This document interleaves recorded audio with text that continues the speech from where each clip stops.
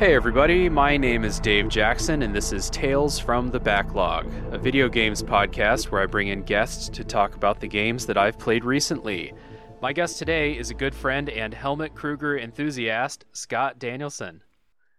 Cut like a Greek god.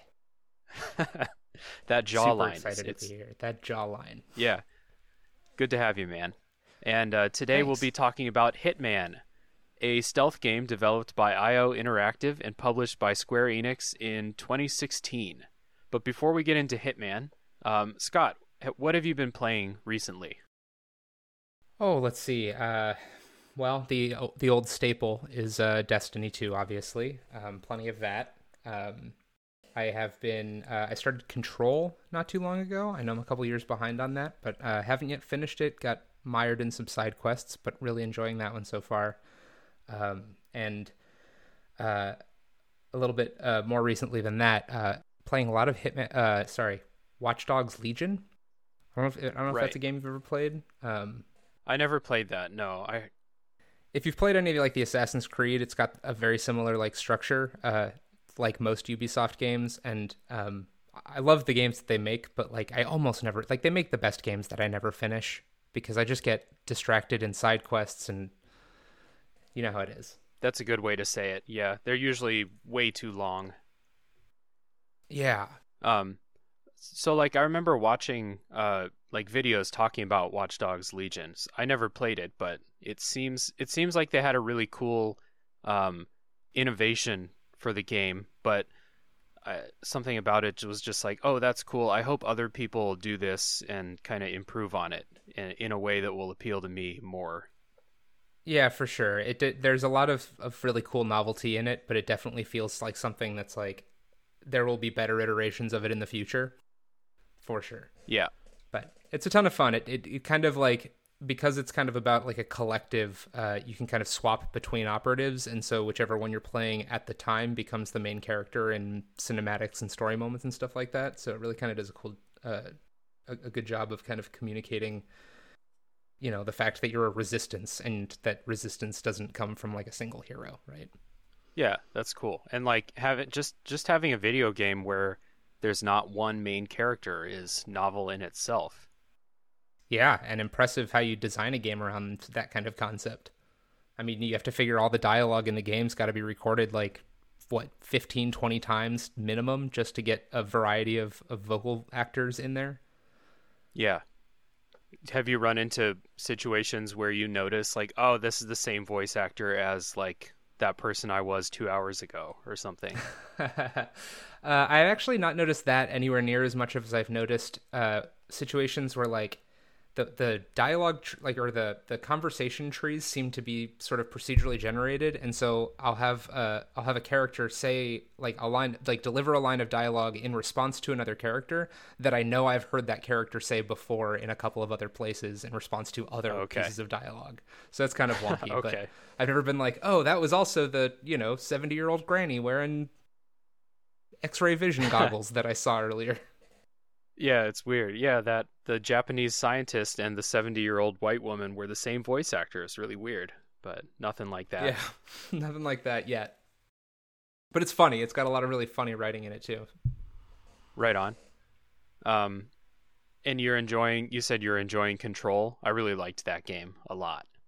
I really am. I think the part of the reason I stalled out on it is that, again, I'm the kind of person that just likes to follow side quests, which way too often leads to me not finishing games. But one of the things I've been struggling with in that game is navigating the map. I don't know if you remember the map, but it's got this weird it's a pretty static map, and you kind of have to like eyeball which areas are on which levels. And so there are a couple of like missions that I have that I just can't seem to figure out how to get to. So that's kind of what stalled me out there. But like the concept of it is cool. The gameplay is cool. Like I love using all the powers, and the combat scenes with all the powers and stuff is really, really neat. Yeah, for sure. I remember being kind of frustrated by the map because it's one of those things where it feels like they were like, we don't want to make a map that's the same as every other video game map, so we're going to make it unique for us, and it makes it a little bit hard to navigate just because I was used to so many other games having the same style of map. And what really helped me was following signs in the building. That helped me more than navigating. I mean, the map would tell me like I need to go in this general direction, but then following signs was what helped me actually find the place I was trying to go to. And that's kind of cool. But if you're having trouble like finding you're in the area, but you're having trouble finding like how to get into a room, that's probably pretty frustrating. Yeah, there's like, but I hear what you're saying, and I was going to say, I think we'll probably get into this in our Hitman conversation, but like, there's something really cool about just like in-world wayfinding, like not an overlay that shows you where to go, but like, you can actually use the in-world street signs or whatever to like find where you're trying to go, and the control building is loaded with those kinds of signposts and stuff. So I'll keep an eye out for that next time.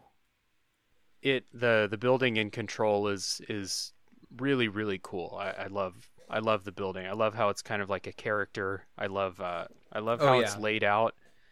It like doesn't quite make sense as a building, because Control's like supernatural and stuff, so it's real weird in that way.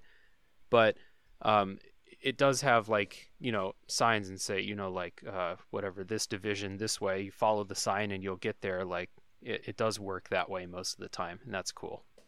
Yeah, a little like maintenance sector this way. Whereas in Hitman, which we'll talk about, like you're like, oh, I'm in a school, I know what schools are like. I can use my knowledge of schools to figure out like where to go, and it'll work most of the time in Hitman, and that's something that's really cool. So definitely. But yeah, I love the whole lore of Control. I'm fascinated by all of the like little lore bits around the oldest house, and I really just need to get back and ignore the side quests and just like finish the story so I can see where it's going. Yeah, that's something like one of my things in games is like if you give me lore notes, like actual notes that I have to take a minute and read, most of the time I won't read them. I much prefer like the BioShock play an audio log while I walk through the level, like lore dump. But in Control, I stopped and read everything because they were so interesting. I really loved those. Yeah, and in a lot of cases, very funny and like absurdist. Yeah, for sure. And they look like real office memos, which is really good. Fits in. Definitely. And I love the whole like juxtaposition of like kind of the supernatural, or in some cases like sci-fi. Like I don't know if you watched Loki, but Loki just did this recently too. But like that whole element up against like what we understand is very retro, like 60s and 70s computer tech, like old CRT screens and big reel-to-reel tape machines and stuff like that. Yeah, it was very cool. It's a cool setting. I'll have to follow up with you when I finally finish it. Yeah, for sure. And like all of that set inside of like a government building. We've all been inside government buildings. We know how boring they are, but in Control could not be further from boring. And it's just a cool setting. Definitely. What about you? What have you been playing? Yeah, let's see. I was playing and streaming the Hitman 1 levels, getting ready for this, and I recently played I finished playing Silent Hill 2 for the first time, which will make an appearance on this show, but I was pleasantly surprised by playing a PS2 game in 2021. I'm not normally someone who likes older games a whole lot, but this one was really good. Heck yeah. I'm not sure I've ever played a Silent Hill game. I saw the movie. Yeah. It was meh. I didn't see the movie because I'm really horror averse, so. So you decided to jump into Silent Hill. Yeah, well, I'd always heard that it had a great story, Silent Hill 2. And then I heard from enough people that I trust that it doesn't have jump scares and it's just scary atmosphere, which I can handle. Jump scares is what I can't do. Yes, it was true. So nice. Happy to report. I can still trust people. Good. And recently finished playing one of the Castlevania games that just got released for Game Boy Advance. Like the Game Boy Advance collection just got released on Switch, and I kind of tested all three of them and found one that I really, really like, Aria of Sorrow. And I played that on my lunch breaks at work and had a great time. Nice. Very cool. So we're recording this early October, getting into the Halloween mood with Silent Hill and Castlevania. I'm not going to play a bunch of horror games, but I am going to play a bunch of games with skeletons. So that's how I'm going to do October. There you go. Let's get into Hitman. Let's do it. So, Hitman, for everyone listening, if you haven't played Hitman, 2016 kind of revision of the whole series, Hitman has a story, and stories can be spoiled. However, I think that the Hitman story is basically nonsense, so we're still going to have a spoiler section at the end. But the real thing that can be spoiled, in my opinion, is the levels and going through and discovering these things for yourself. So the spoiler section in this podcast is going to be focused on the levels and what stories we found inside the levels for how to get the assassinations. So before the spoiler section, we'll discuss the mechanics, and then we'll briefly talk about the levels and the story. But deep detail on level talk will be after the spoiler wall at the end. So let's get started with our histories with Hitman. Scott, what brought you to the series? So Hitman's a game. I mean, they've been coming out with games since 2000 or something like that. And the 2016 Hitman is the very first one that I've ever actually played, which is weird because it is right up my alley. It is I used to love, or it seems to be right up my alley. I always loved the Splinter Cell games back in the day, right? And so I never played any of the older Hitman games. And then it was I play most of my games on Google Stadia, and it was the first of the Hitman games. This would have been before Hitman 3 came out. So probably sometime in 2019, 2020. They had the first Hitman game up for as a free game with my subscription or whatever, right? And so I downloaded it. I played one level of it, and then I promptly went and bought all of the paid full price for all of the available content. I just instantly fell in love with it. And then again bought Hitman 3 when it came out, and have kind of been just sort of obsessed with it for the last 2 years or so. But yeah, it's not I am not familiar with the older games from the series. Gotcha. I actually did play one of the older games in the series. I remember renting it for the Xbox 360, and I hated it so much. And I've been thinking about why I hated it so much, and I think it's just because these games have a certain way to play, and I was trying to play it like other, third-person shooters or something like that, and it just didn't work. I died constantly and was just having no fun at all. So when Hitman 2016 came out, actually I didn't hear about it because I wasn't really playing video games in 2016. But some podcasts that I really like talked about all of the recent Hitman games. So I was kind of and they all just fucking loved it, and I was thinking to myself am I missing out on something here? They are saying that this might be their favorite game ever, and I trust these people, so I should probably go check it out. So I bought Hitman 2, and I had a bad time again because I wasn't I couldn't figure out how it was supposed to be played. But I kept with it, and really, really got into it. And I played the Hitman 2016 levels as DLC for Hitman 2. And then I replayed them again in the Hitman 3 engine just last week or a couple weeks ago. So that's kind of my history with it. It's 2 separate times I came to the series and absolutely hated it. But I came around, and it's definitely one of my favorites now too. Was the I guess I'm not sure when it came out, but on 360 would that have been Hitman Absolution? I can't tell you if familiar? It was Absolution or Blood Money or whatever the subtitle was. It was a long time ago. I want to say that Absolution, which may have been the last game they came out with before this World of Assassination trilogy started, I think it was like famously bad and like was almost like the last Hitman game that ever came out. So you're saying that this was not my fault. It was the game's fault. If that was the game you've played, that's all I'm saying. Yeah. But I just think it's a testament to how good this trilogy is to have had this game that I'd never played, but even I like am aware of as being like kind of a flop, and it now has this trilogy of games that like everybody is talking about and is in love with. Yeah.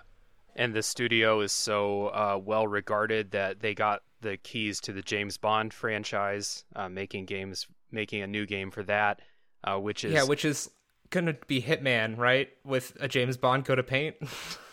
Yeah, pretty much, which I'm excited about. I'll play it, yeah, for sure. Yeah, it's gonna be good. I mean, I'm not the biggest James Bond fan, but I like these games, and I don't hate James Bond, so I'm pretty sure I'm gonna like the Bond game. Yeah, for sure. So I'd give it a shot. Let's get into Hitman, and let's kind of talk about what makes Hitman special. Key things from Hitman before we get into the story and the levels. So let's start talking about the main character, because I think this is a great main character, a very memorable character, and that's Agent 47, who is an extremely bald contract killer with a barcode tattoo on the back of his head, which you would think makes it hard for him to blend in, but it never does, because he's the best. 47 is... He seems really stiff and boring when you first start playing, and the more time you spend with him, the more you hear his dialogue, the more you get in conversations with people, you realize that 47's like one of the funniest characters out there. This dry, subtle humor with lots of wordplay. He's just every time he talks now, I laugh, no matter what. He can say like, "Sir, your room is ready." And I'm like, "Oh my God, 47, like, you're the best." I don't know what it is. Oh yeah. His dialogue is hilarious, and he is at once like a blank canvas and also like completely unforgettable. You know what I mean? Like he's just like he's like you said, like he's tall and bald and chiseled, and he's got a barcode on the back of his head, but also, you know, ironically can like blend in as anyone. But the dialogue writing is so good, and like the humor is so fucking funny, in the way that it's like cheese. Like it's just very, very common for you to hear him say things like, you know, "I'm sure you'll find it's to die for," before serving somebody poisoned food or something like that. Right. Yeah. But the delivery of those lines, like that line in a different game could be just extremely cringy, but in this setting and with 47 as the character and the way that he's voice acted, it's always good. It like just always lands for me. Yeah, he's got this very like deadpan that makes it very funny. Yeah, for sure. And you mentioned how he can blend in as anybody, which is one of the other like just very funny things that once you notice this, you'll love every single time, which is that 47 can do anything well. If he needs to impersonate a waiter, he knows how to wait tables. He can do a convincing waiter. We'll talk more specifically later in the spoiler section, but like if you need 47 to like fly a helicopter, he can. He knows how. If you need him to walk the runway as a model, he knows how. He can do it, and he can do it convincingly. Yeah, he's a tattoo artist, a massage therapist, just like anything that takes technical skill, he knows how to do it. Yeah, it's like I didn't notice this at first, but once I noticed, like, hey, he's giving a real estate tour right now, and he's the other person's buying it, and I was like, oh, he can just do anything he wants, and now every time he does it, I'm like, fuck yeah, 47, you give a real estate tour. Yeah, it's hilarious to watch. And to listen to. So, in the later games, he gets some, character development beyond, his jokes and stuff like that. Like, he has a story that goes through these 3 games. In the first game, there's not a whole lot to it. With him specifically, he's just kind of like starting out and doing his contracts, but the whole time he's still extremely charming, very funny, and like, if we're talking about like favorite video game like player characters or something like that, 47 is way up on the list for me, just because of how memorable and like charming he is. Definitely. And I can't I don't, this isn't like a gameplay spoiler, so if you feel like we need to cut it or bleep it or something, that's totally cool. But like the fact that his like alias's name is Tobias Reaper is just like chef's kiss. Yeah, it's just another example of like just very like, not exactly subtle, but very funny and clever writing from the people who wrote the game. Tobias Reaper is 47's alias when he checks into a hotel or something like that. It's very, very good. Let's talk about the thing that kind of the thing you're doing basically in the game, which is like the stealth, and what makes this series special, standing out from other stealth games like Metal Gear Solid or something like that.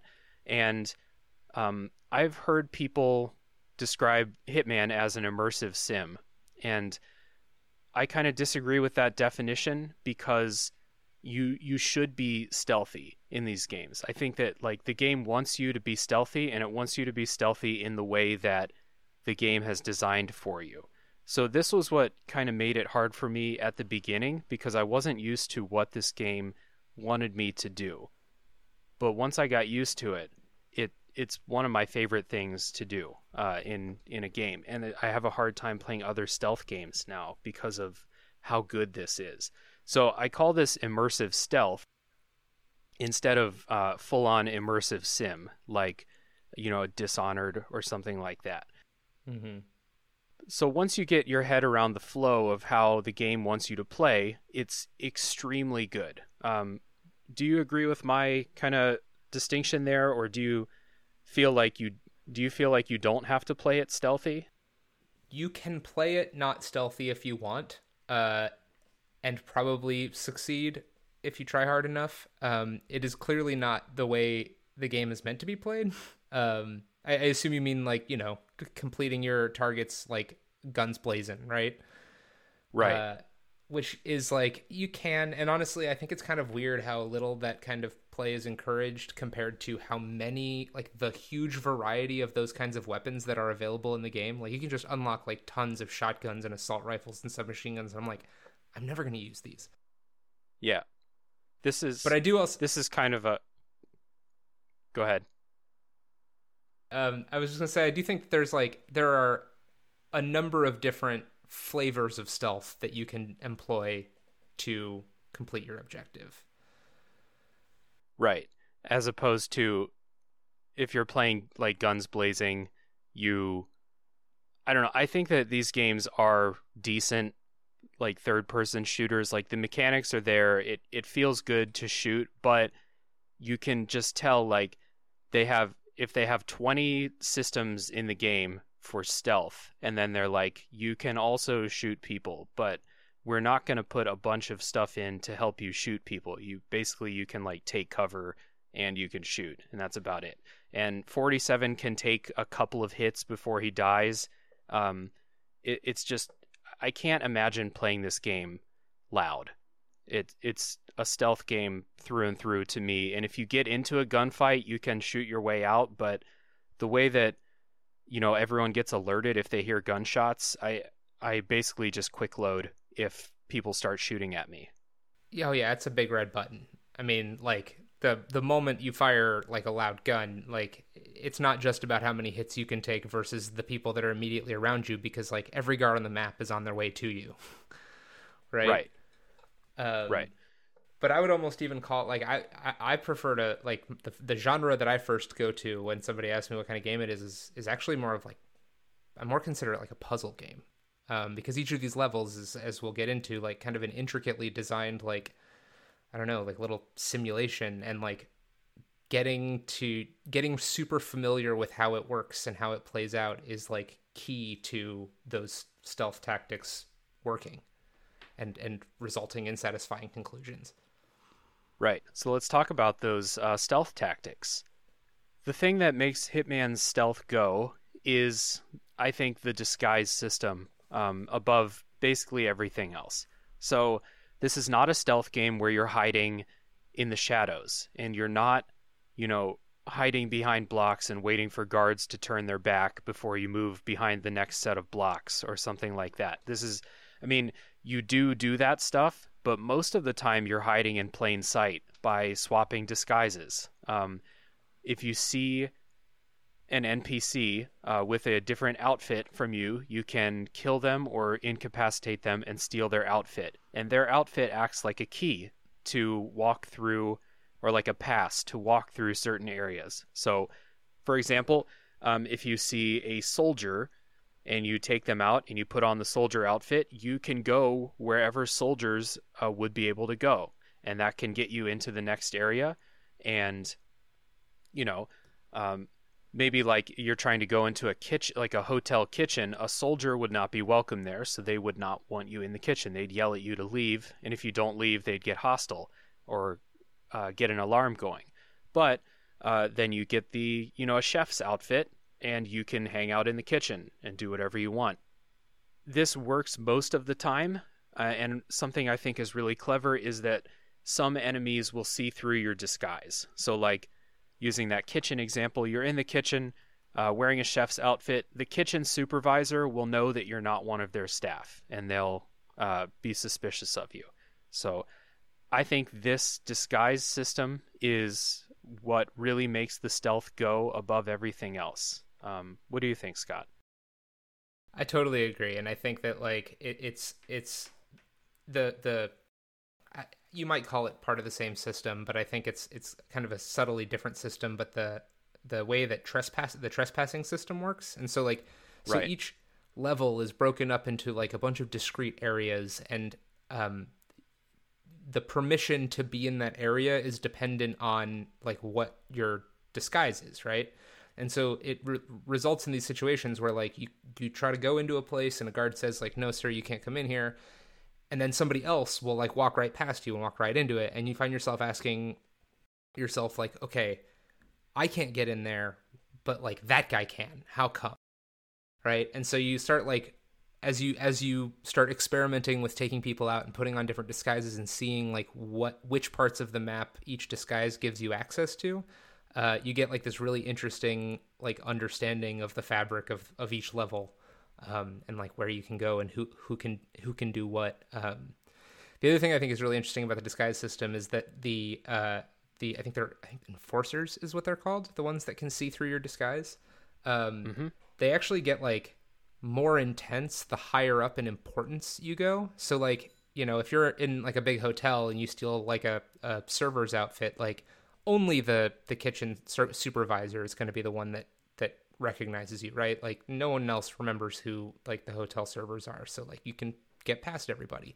But like if your target has their own like elite security detail and there's only like 10 of them on the map, then they all know each other, which means that stealing one of their disguises is going to be really hard to sneak past anyone else.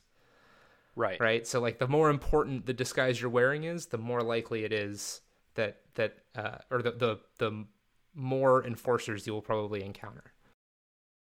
Right. Yeah, and so like that,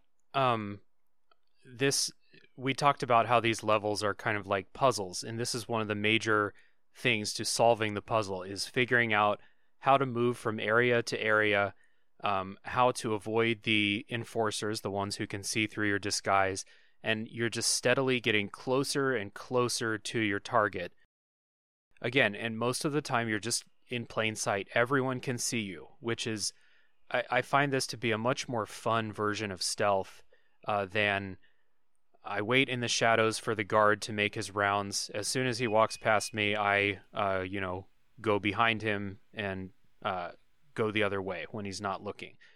In this way, like you said, you see a waiter go into the kitchen or something like that, and for some reason you need to be in the kitchen. So you're like, I need to take out that waiter, or I need to get a waiter's outfit so I can get in there. And then this just repeats and repeats until you get closer to your target.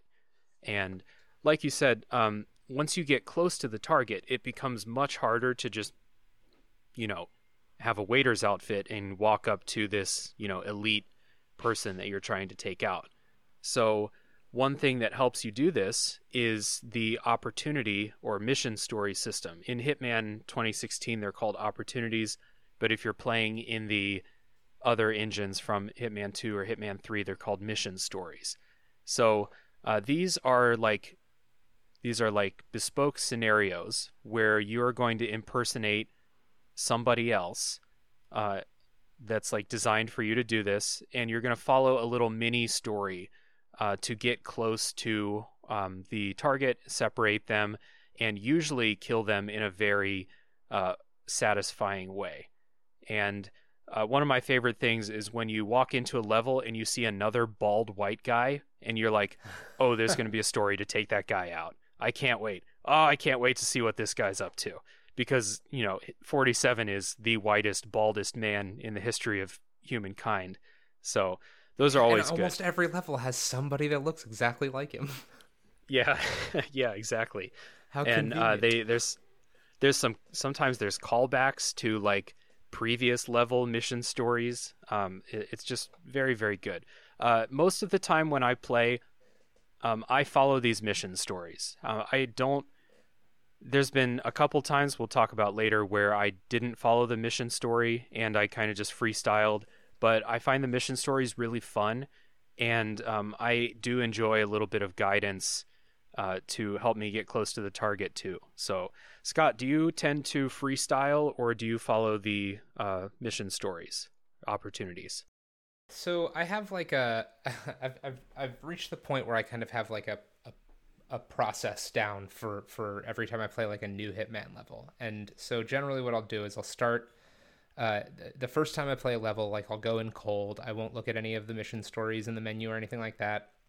I'll just like watch the briefing and then get dropped in, and with the goal of just like eliminating the targets. And if I happen across a mission story, I will probably take it. But many times that's not happened. And then after my first playthrough, then I'll go back and I'll play through however many times I need to like actually play through all of the mission stories. And like each level's probably got between, what would you say, like between 3 and 5 or 3 and 6 mission stories? Yeah, some of them have a lot. Like, yeah, each target usually has at least 3, and some levels have 3 targets. So yeah, and Sapienza, which we'll get to, is huge, and I know has like a ton of mission stories. But like, so I'll go through and I'll play through all those, and then once I've done that, then I go back through and I start working on like the challenges, and we can get into more of this later. But like, there's challenges that like completing them like earns XP, right? Which unlocks like mastery and more gear and stuff like that. But there's like, the mission stories are very cool and very like scripted and very satisfying, but there is still just like a ton of nuanced ways to get the job done, even outside of the mission stories. And if you only stick to the mission stories, you'll like miss out on some of that like emergent opportunity stuff. So I kind of like to do them all, but do them like in an order that doesn't spoil them for me ahead of time, if that makes sense. Yeah, for sure. I tend to actually seek them out, and if I'm going through a level and I haven't found a mission story after like 20 minutes or something like that, I'll usually just look up like, hey, what's one of the mission stories I haven't done? How do I trigger this so I can follow it? I'm not the best at like freestyling stuff like that, but Yeah. You mentioned the challenges. We can just mention those right now. So each level has, I want to say 50, 75 challenges that you can complete. There's a lot. And so there'll be things like you get a challenge for killing this person by pushing them off a building, or like you complete a challenge by seeing something unique in the level or something like that. There's so many of these things, and I don't really go hunting for them, but what I do like is how at the end of the level they show you the challenges that you got, and then you see how many other things there are, and you can look at those challenges and say like, oh, I had no idea I could like kill this person by making a stuffed animal fall on them or something like that. I'm going to try that next time. It gives you so many ideas for repeat playthroughs of the levels. Yeah, and I think the other thing that contributes to that is the way that, like, so when you're walking around a level and you find something to interact with, the little like button prompt shows up over it, and it will tell you what you're going to do. But it will also, if what you're going to do requires something you're not carrying, it will tell you what you're missing, right? So it'll be like, right. I don't know, here's a cannon or whatever, and it's like, you can't do that because you don't have gunpowder. Like, you can't help but make the mental note, like, oh, I'm definitely going to come back here. I'm like, at some point I'm going to have to come back here after I find some gunpowder and see what I can do with this thing. Yeah, for sure. Especially when it's, sometimes it's like, you can't open this box because you don't have a crowbar. Then you open up the box and it's like, oh, there's some grenades in here that I'll never use because I don't want to be loud. But oftentimes it is like, it's use the cannon example, or another one. It's like, oh, you can make this light fixture fall down if you loosen it up.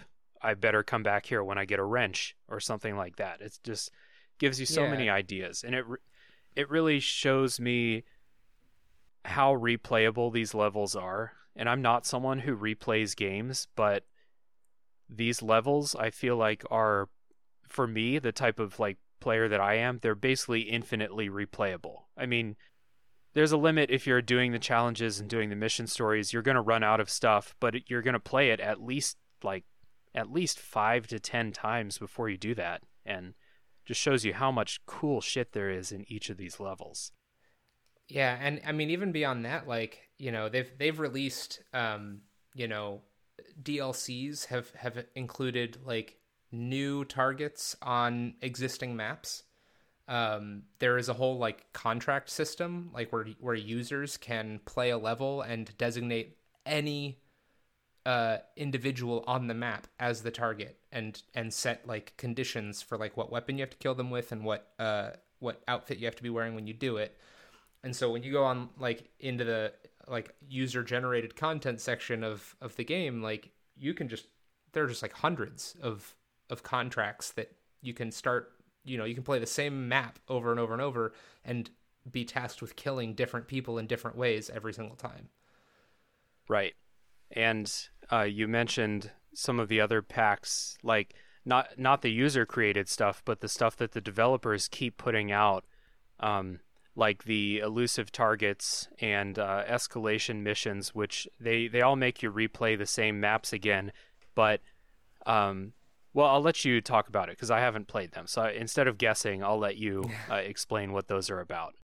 Sure. So elusive targets are, I think, really cool in concept. I have only attempted 3 of them so far, and I have failed every single one.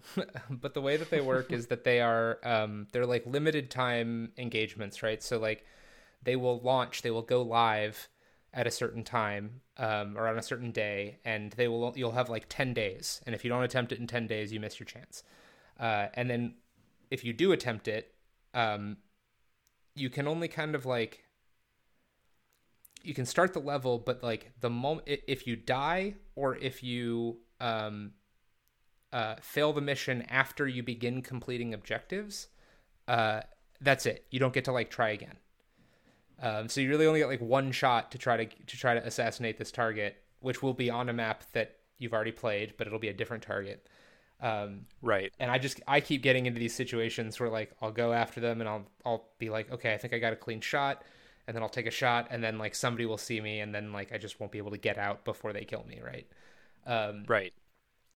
So they're I think they're cooler in concept than I actually enjoy playing them. Gotcha. And do they tend to focus on like different parts of the level that maybe like the main mission stories didn't have you like messing around in, or is it kind of the same? They can, I would say so. I mean, they certainly don't take you to, so like for example, and we can get more specifically into the levels, later in the spoiler break, but like in Bangkok, like one I did the other day was like in the restaurant area, which is not off limits in the main mission, but like you probably don't spend a lot of time in the restaurant area like figuring out all the NPC paths and like the different like ways in and out of it, right? So like they focus you on parts of the level that you probably weren't focused on before, but they don't necessarily like introduce you to new parts of the level that you've never seen before. Gotcha.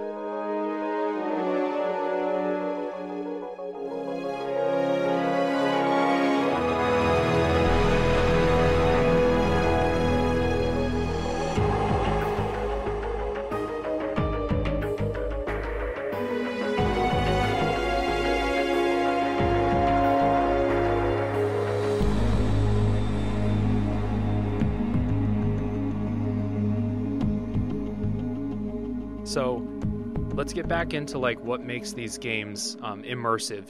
We've heard me say the word immersive a few times, and how I think that these are immersive stealth games. And so the thing that makes it immersive is the way that there are so many small systems throughout the game that interlock with each other and they work with each other. We talked about the alertness or the trespassing system. We talked about the disguise system. There's so many other things for like how to get people's attention, how to get them to like walk over into a secluded area. If you see a puddle of water and you see some wires, you can electrify the water, and then you can use one of the distraction systems to get someone to walk over near the water and electrocute themselves. And then there's another system where if people see the body, they'll freak out and trigger an alarm. And all of these things work together, and they really make this feel like, they make these levels feel like real places with real people who don't exactly react the way real people would, but it's pretty good. You can predict what the people are going to do, which in a video game, I think that's really valuable, when, especially a stealth game, when you can predict what people are going to do, because they do that every time. So some examples are like, you get these coins, and if you throw a coin, someone will be like, hey, sweet, a coin, and they'll walk over to go pick it up. And you can use it to get someone to not see you as you sneak past. You can lure them into an empty room where you can take them out without being sighted. You have a silenced pistol, and if you shoot something with the pistol, people will go investigate the bullet hole, which is very helpful for getting, a guard to walk over where other people can't see them. You get these poisons. You can poison somebody's food, and they'll run into the bathroom to puke, where you can, do a little swirly on them. The lethal swirly. Yeah, the 47 special. And so once you go through these levels and you get a hang on like how these systems work, it's all of this knowledge that you have in the back of your head. You're like, okay, I need this guy to move. I need him to get out of the way. All I have is like a wrench. What can I do with that? And if you've played and you've experienced like, oh, if I throw this wrench, he'll be distracted by the noise. He'll walk over to check it out, and then I can get past where he was. All of these things, all of these systems, they work together really, really well, and you are rewarded for being creative most of the time. Is there anything in there that I missed, like kind of notable systems for that kind of stuff? I don't know about systems, but like, I mean, every level has like environmental stuff that you can mess with that can do. I mean, that's right. So I think one of the things that I think is important to understand is that each level is like, it is a self-contained simulation, right? Like if you start a level and you just do nothing, you just stand there, like it's populated with dozens or sometimes hundreds of NPCs that are all on loops, and they'll go about their business, and they'll keep cycling around, and they'll like the level will continue to play itself out as long as you don't interfere. But then the moment you start interfering, everything you interfere with has the potential to like chain react, right? Like if you discover that like two people meet in the park at a certain time, and you do something to person A that prevents them from making that meeting, then person B is going to change their behavior when they get to the park, and the person A is not there to meet, right? And so like I think the beauty of these games is the repetition, the way that they encourage repetition as a way of creating that sense of like, I am an elite assassin. Like I can predict what's going to happen because I've played the level several times. But I think like that's a lot kind of the point, because it lets you stop seeing the people on the map as individual people and more like AI routines, even though the game very much encourages you to use like your real world reasoning to figure out how like the consequences of your actions. Yeah, that's a good way to say it. And so like every level has, depending on where it's located or what the environment's like, it's got these environmental things that you can mess with. You can like send cars rolling down the road, or like trigger, windows or doors to open that people will notice and be like, oh, that's not supposed to happen. I should go over here and investigate. And like you said, that's like often exactly what you need to do to just kind of create that opening where you can sneak right past. Right. Exactly.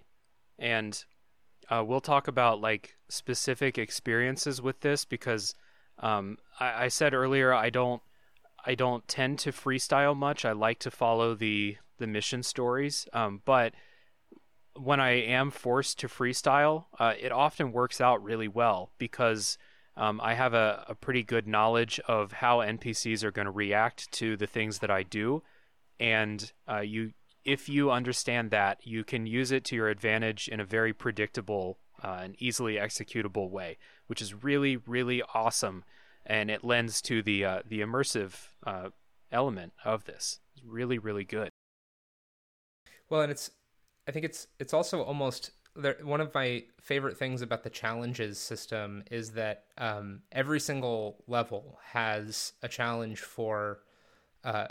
called Suit Only Silent Assassin, and those are two separate challenges in their own regard. Suit Only being complete the mission without changing your disguise, like in the suit that you were wearing when you showed up, and then Silent Assassin is of course like, don't let any bodies be found, don't let anybody see you doing anything illegal. Every single mission is doable under those conditions, right? Like you can Have you done that before? I've done it on a few of them. There are some of them that I truly do not know how you do it. Like I believe that it's possible. I still have not yet figured out how you would do them, because they're just like, There's so many people everywhere. Like how do you, I don't know. But like you can do that. You can play this like don't hide in plain sight, hide in the shadows, don't let anybody see you kind of thing. But like that intimate knowledge of where everybody is going to go and when is like necessary for completing those kinds of challenges. And I've watched like speed runs where people will like, they'll do a Suit Only Silent Assassin run in like 2 minutes on a huge map, because they just know like they could do it with their eyes closed. They practiced it so many times they could do it with their eyes closed, because they know like, all right, at this moment this guard's going to have his back turned and I can just bump up against him and then pick up the, you know what I mean? Like you just chain one thing to the next, and everything plays out exactly the same way each time you start it. Right. And I went through, I played it for the first time I think last year, and I played it again like last week. So I had about a year, I'll say, between playthroughs, and it was very cool to me how every time I booted up a level to replay it, I instantly remembered like all of these things about like what the NPCs do, and like different areas in there, how to get into them, and it's really, really good. Just speaks to how well these levels are designed. And you don't have to listen to us talk about how well the levels are designed. There are so many like YouTube videos and stuff breaking down like in detail just how intricately designed they are. They're the best. Let's talk about the levels briefly before without specific spoilers. I think for me, each one of the level plays takes about an hour. That sound right for you, Scott? Yeah, I would say that was probably an average on my first couple playthroughs. There were a couple of them that took me a little longer than that. Yeah, for sure. I think the first time I played, this was in Hitman 2, but the first time I played the Miami level, it took me like 2 hours because I was really just getting used to how everything works. Going on too. Yeah, it's a big level. But it's about an hour, and a lot of that time is spent, exploring the level, finding stuff, finding disguises, getting closer and closer to your target. It's really, really good. Let's talk about the levels in Hitman 2016, which are the levels are other than 47's personality and like how the stealth systems are set up. I think the levels are the absolute star of the game, and we've already praised them a lot. The levels are really pretty. They're full of NPCs with their routines. The attention to detail for what every NPC is going to be doing is really good, or like where NPCs are stationed so that, you're in a restaurant, there's a dude that's just like supervising the whole restaurant. So if you're going to do something in the restaurant, you need to make sure that guy can't see you, for example. One thing that I think the level is good about the levels is that they're pretty big, but they're not unwieldy. And if they are huge levels, they're broken into like distinct chunks that don't really interact with each other, aside from a few people that kind of go between them. And that really lets the developers set up these clockwork playgrounds, which is just it's a joy to play. Once you're into how the game plays, the levels are just a joy. So we have Paris is the first mission. I'm not really counting the tutorials. There are tutorial missions before this. You have Paris, which is a fashion show. You have the small town of Sapienza, Italy, which is a small beachside town and a research lab. You have Marrakesh, Morocco, where you're going through the streets and a market area. You also have an embassy, a consulate. I think it's the Swedish consulate, and a school building. You have Bangkok, which is a giant hotel resort. You have Denver, Colorado, which is kind of like a militia compound. And then you have Hokkaido, Japan, which is like an ultra elite medical facility. Scott, which one of these levels would you say is your favorite, or a couple that really stand out? I think pretty much without question, Sapienza is just one of my favorite pieces of level design in all of video games. There are each Hitman 2 and 3 have levels that come close to maybe supplanting it in my mind, but I still think it takes the cake as my favorite Hitman World of Assassination level ever. It's just it's so rich, and there are so many different discrete areas. Like you said, there are a lot of levels that are big and sprawling, but broken up into little like discrete chunks. That's not true of Sapienza, but I think that Sapienza does a better job of as you wander through the level, it doesn't feel like discrete chunks. You know what I mean? You never get that sense, okay, I'm in between space A and B right now on my way to space B. Like, it's very seamless and it blends in, and it's also like Paris, which I think is a very brilliantly designed first level, and honestly, its design I think is such that it could have just been the tutorial level. Like, I think almost the tutorial level was not even necessary because of how beautifully Paris introduces one core mechanic or system after another to you. But Paris takes place in like this this giant like mansion and like its surrounding its relatively small surrounding grounds. Sapienza is an entire like beach town. Like you can wander up and down streets and you can go inside some like apartment buildings, and it's got a lot of verticality to it. And I just think it truly feels like you are discovering people in everyday life as you wander through and find your opportunities or your items or whatever is going to clue you into how you're going to take your targets down. I also think it's really interesting because it for the most part the levels have there are with a couple of exceptions, it's pretty average to have two targets to assassinate as the objective for a level. And Sapienza introduces a third non-assassination objective, which I think is really, really neat. Right. Hokkaido is probably my second favorite in this set. It's beautiful and interesting and, I don't know, walks the line of being like out there, but still like just realistic enough for me to want to suspend my disbelief. Mm-hmm.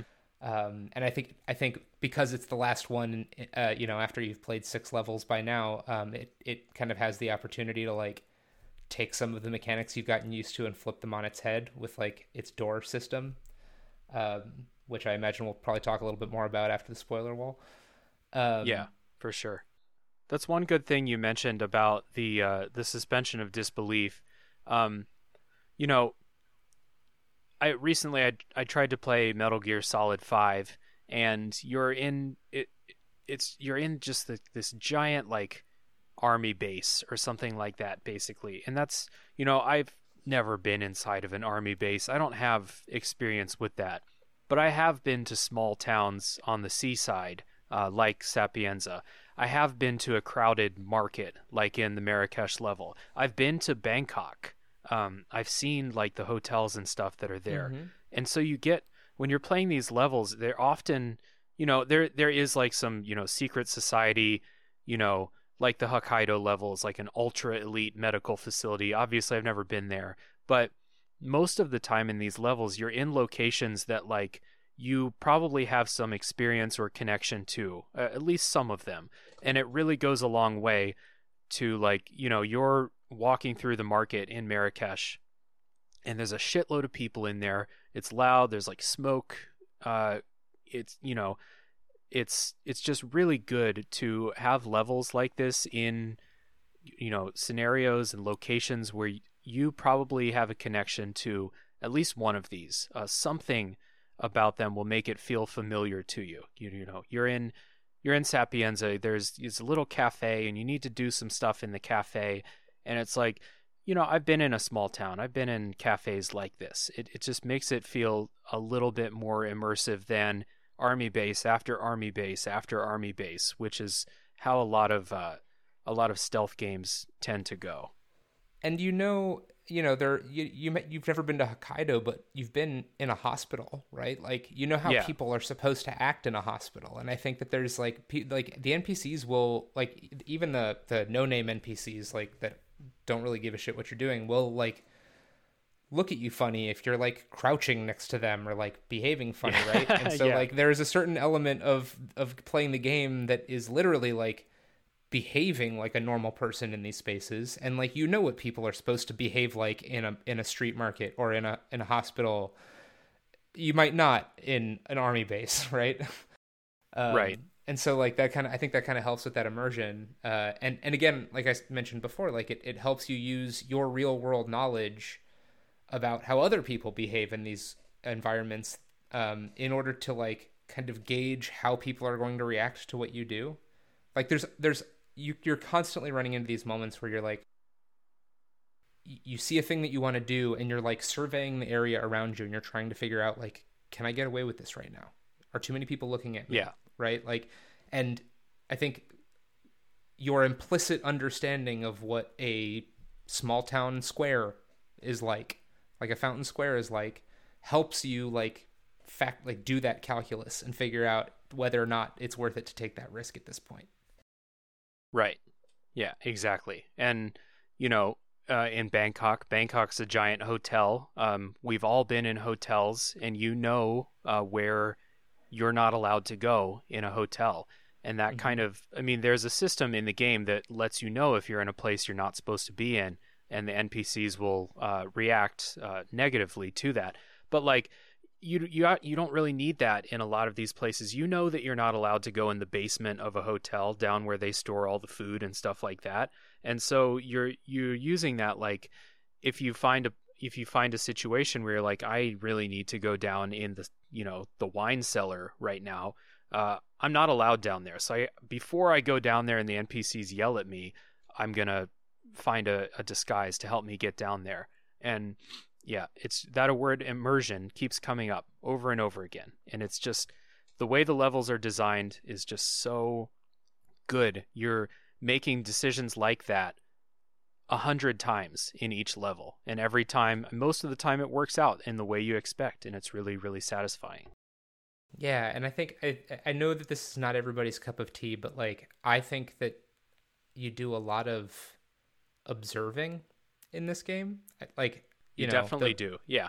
When you say a level takes like on average an hour, and even the longer ones that I've played, like a good chunk of that time is standing somewhere where I know is safe to stand and just like watching people's like patrol patterns, or like we haven't even talked about like instinct, but like you can there's like a vision mode that you can throw on that like you can see your targets, and it also like it grays out everything on the screen and highlights your targets, which you can see kind of like through walls, like highlighted in red, just so you can kind of get the gist of like where they are in relation to you. But it also highlights in yellow like anything you can interact with. And so you just spend a ton of time like holding that button and looking around and looking at like, okay, there's like a water spigot and there's like a light that I can shatter. I bet I can set up an electrocution trap here. You know what I mean? Like you just spend a lot of time like not acting, just watching. Right. I actually don't play with that instinct mode, Witcher vision or whatever, because I forget that it's in the game. Which blows my mind.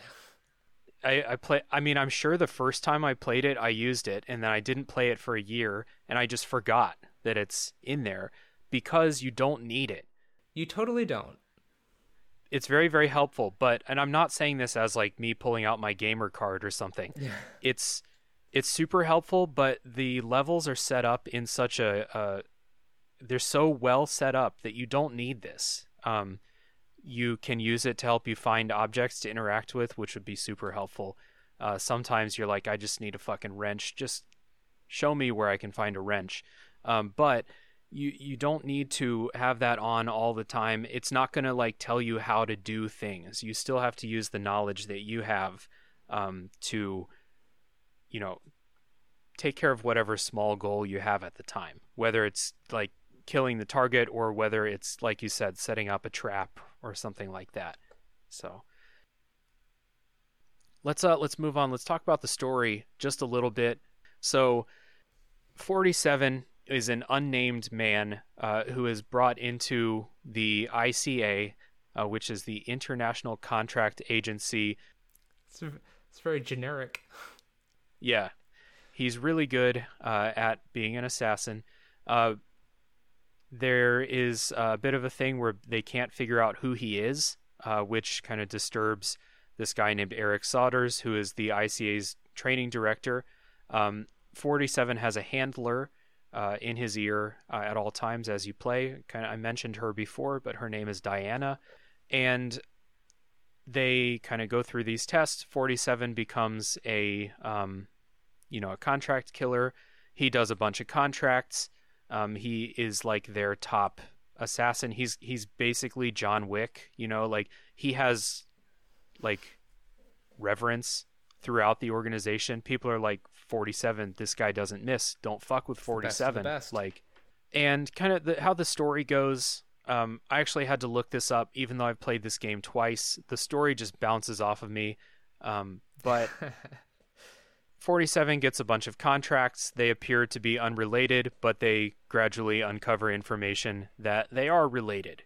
And there's this secret organization called Providence it's like a Illuminati type thing, who basically control world affairs, who were thought to be a myth. It turns out they're real. So in my opinion, the story, like I said, it bounces off of me. It's just so many names and code names and organizations, proper noun soup. I just can't get into it, especially in this first game. In Hitman 3, the story was a little bit easier to follow. In the first game, I have trouble caring about it any more than just like a way to set up these levels that 47 goes into. So without getting real deep into it, how do you feel about the story? Yeah, I mean, I would pretty much agree with that. It's hard to spoil anything in the story itself. I mean, you're right. It towards the end, it does get a little bit more personal, and we get like as we learn more after we've learned more about the core characters. But especially here in this first one, it's very just like it's like your Bourne Identity, or your like a lot of James Bond movies, and even like it's just organization names and people names, and like the stakes mean nothing until they tell you what the stakes mean. Right. And so like it's a good framing story, and like I don't know, I really like the way that they do. One thing we haven't talked about yet is that like is the way that they advance the story. So obviously Diana's in your ear and delivers a little bit of like narrative while you're playing each level, but then in between each level there's like a cutscene that pushes things forward and kind of connects the dots between the contract you just finished and the new contract you're about to do. And like I like the characters, the main character, 47 and Diana, and the other like named people that become the focus of the story. But like as far as the bigger backdrop of the people controlling the world behind the strings, like it's pretty beige, it's pretty generic. It doesn't necessarily have much to say commentary wise on the state of the world. It's like rich and powerful people are bad. Yeah, that's basically what it's trying to say. Like, yeah, rich people are up to some really fucked up shit, and there are secret societies. That's basically the gist of the story. I don't think we're going to talk about it after the spoiler wall, because like I said, I played this game twice. I researched the story. I still don't have anything more to say about the story than what I've already said. So it's good at giving you some motivation for why you're in the streets of Marrakesh, or why you're in this medical facility in Hokkaido. But other than that, I don't think the story is really spoilable at all until Hitman 3, basically. Yeah, and that's what I was going to say is like I actually, now that I'm thinking about it kind of all at once, like I don't think the story of Hitman 1 would be what it was if they didn't already know. Like I think they probably knew the story they were trying to tell, and with Hitman 3 in mind, the story of Hitman 1 does do a good job of setting up for that.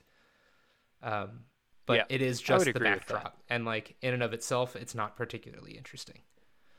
Right.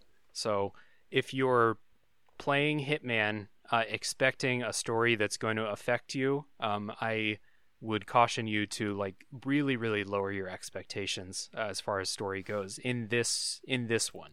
At least until you get like to the we third said. one. Right. So before we get into the spoiler section, let's take a little break, and when we come back, we'll give our final thoughts about Hitman 2016.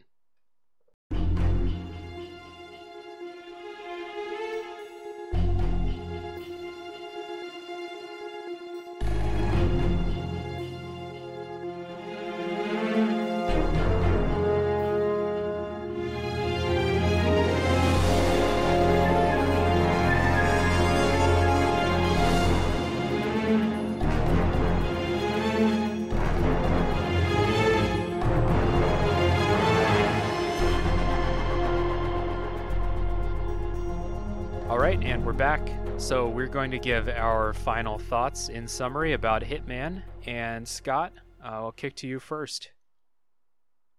Well, I mean, if it isn't clear, this is just the first chapter of one of my favorite series of games probably ever. I feel like I've been gushing about it for the last hour, but it's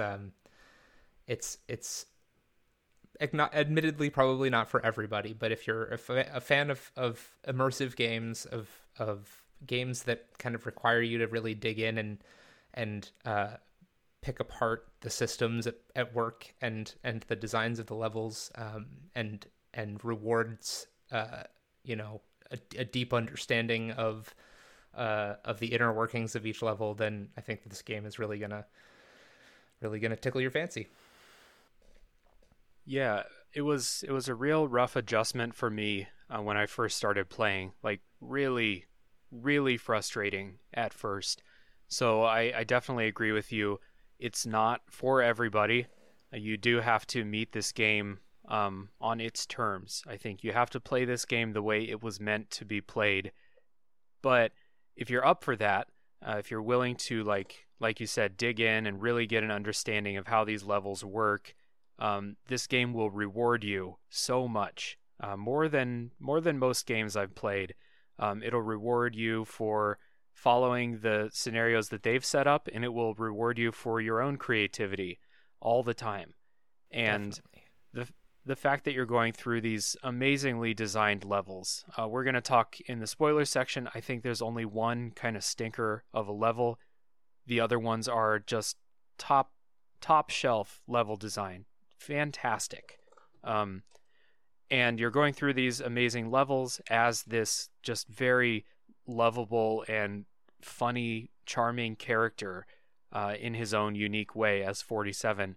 It's this super memorable experience. And I mentioned this before, but I very rarely replay games. I play a game, my mind kind of moves on from it, and I'm ready for something else. But Hitman is extremely replayable, even for me. So if you're someone who does like to replay games, well, you can play each level 20 times and have 20 different experiences, and it will keep rewarding you for coming up with new ideas. So I think this game, if you're... Go ahead. I was just going to say, and if you're not somebody who likes to replay games, then just go ahead and play it once and try not to go back and play it again when you notice that thing and you just can't get it out of your head. What's behind that door? Yeah, exactly. The game, it's meant to be replayed, and they do a great job of like giving you little nuggets, little teases of what to do the next time you play it. And you might even start a level and have an idea of like, I want to do it this way this time, but then you'll overhear a conversation. You're like, no, that sounds super cool. I'm going to do that this time, and I'll do that other thing the next time I play the level. And it just keeps giving you stuff like that. So this is an easy recommendation for me for people who like stealth games, but want to like really be immersed in the scenario instead of like just solving, individual stealth encounters like a Metal Gear Solid or Mark of the Ninja, they're both good games, but they're very, very different from Hitman. So that's they're not assassin power fantasies in the same way, right? Like that's kind of what this game does, is it lets you be like that apex predator, by giving you the tools to live it out. Yeah. When you play Mark of the Ninja or you play Dishonored or something like that, you're never confidently strolling through the level like you own the place. You're always hiding. You're always moving from hiding spot to hiding spot. And in Hitman, you take care of your thing, you have the right outfit on, and you just walk right through the middle of the level. Everyone's looking at you, but you're not failing. This is the way it's meant to be played, and it's a really cool feeling. Like, you just caused some mayhem and you're just strolling out the front door like you belong there. And it's really, really good. Walking away without looking at the explosion behind you is absolutely a thing you can do in this game. Yep, 100%. So definitely recommend this if you are willing to kind of know that you might be frustrated at the beginning when you kind of learn how this game should be played. But once you get past that, it's almost like an infinitely rewarding game. You can And like Scott talked about with the elusive contracts and the escalation missions and all the challenges, this is a game that you could play for, hundreds of hours and not really repeat what you're doing a whole lot. And I do. Yeah. And he has. So before we get into spoiler territory, anyone who does not want to be spoiled on the how the levels work in detail and the mission stories and the cool shit you can do, if you don't want to be spoiled on that, thank you for listening. And tell you, if you want to support the show, to please subscribe and rate and review and all of that stuff, and spread the word if you enjoy the show. And if you want to talk to me about Hitman or any of the other games that I'm doing on the show, get to the social media pages that's on Instagram, Twitter, and Facebook. I also do a podcast called A Top 3 Podcast, where each week me and my buddies pick a topic, pick our top threes in that topic, and we discuss. Scott was on episode 15 of that podcast, where we talked about our top 3 video games of the past decade. Spoiler, Hitman came up. Yep. We had a great time on that one. We're looking forward to having Scott back sometime. So check that podcast out if that sounds interesting. We are going to take a break now, and when we come back, we will be in spoiler territory.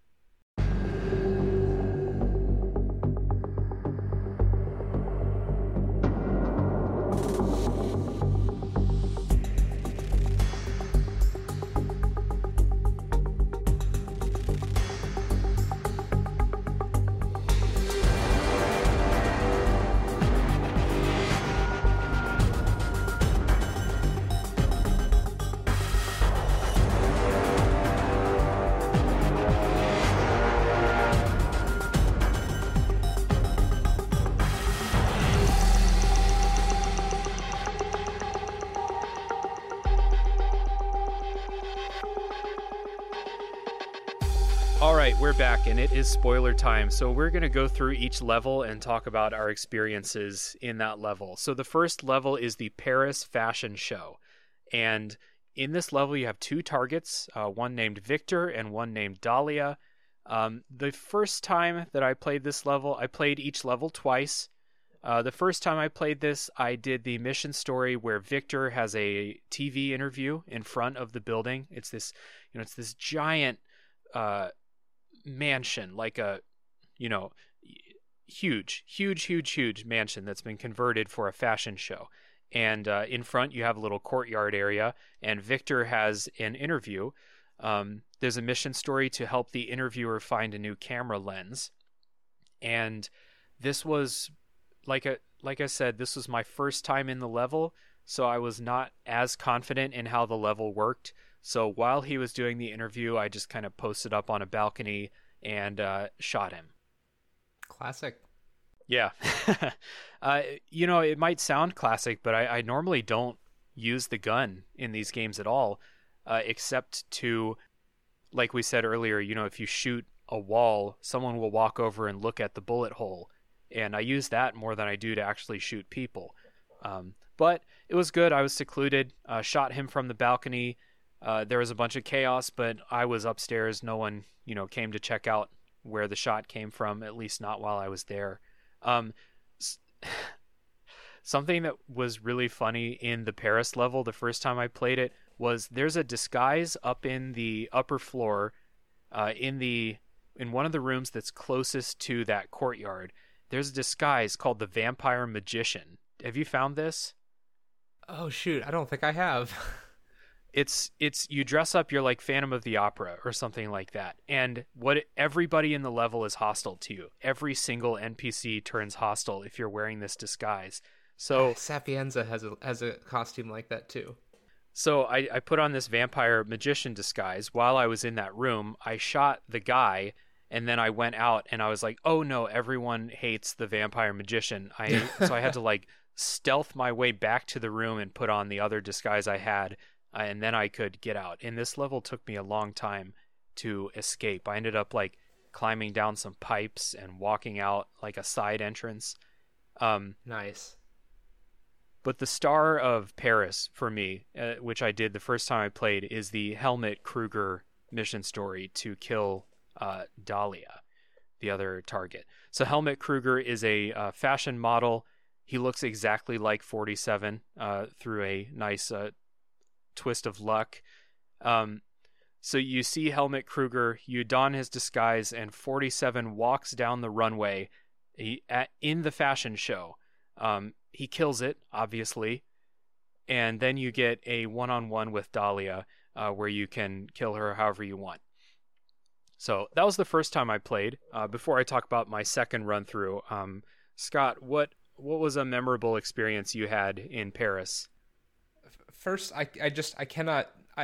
we cannot get away without mentioning that, like, when you begin the Paris level, you are entering through the front gates on like the red carpet. You're like flashing a badge, and you gain control of 47 like as he approaches this fountain out in front of this mansion, and hanging like a story and a half, 2-story tall like building banner hanging over the entrance to the manor where this fashion show is taking place is a headshot of Helmut Kruger. And like, that's right. Yeah.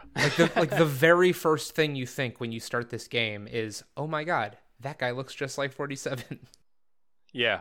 And after you get a little bit more experience, you will learn to, like we said, when you see someone who's white and bald, you'll instinctively be like, I'm going to be that guy. I bet that guy can be used for some cool mission story stuff. Yeah. I think something else that's cool about Helmut Kruger is that he is, and I think, I don't know if every level has one, but a lot of levels have what I've heard referred to as like skeleton key disguises. I think Helmut Kruger is that for Paris, where like once you have it on, there is literally no one on the map that will see through your disguise. You can go anywhere you want, and no one will like know who you are unless you start doing something illegal. Yeah, I do think that each level has at least one. And it's really cool when you find it. And they're not always as easy to find, which is one of the things I think makes Paris such a good introductory level, is that like it is one of the most prominent mission stories that gives you that skeleton key costume, which is not the case in later levels. Like you got to work harder to find those. Right.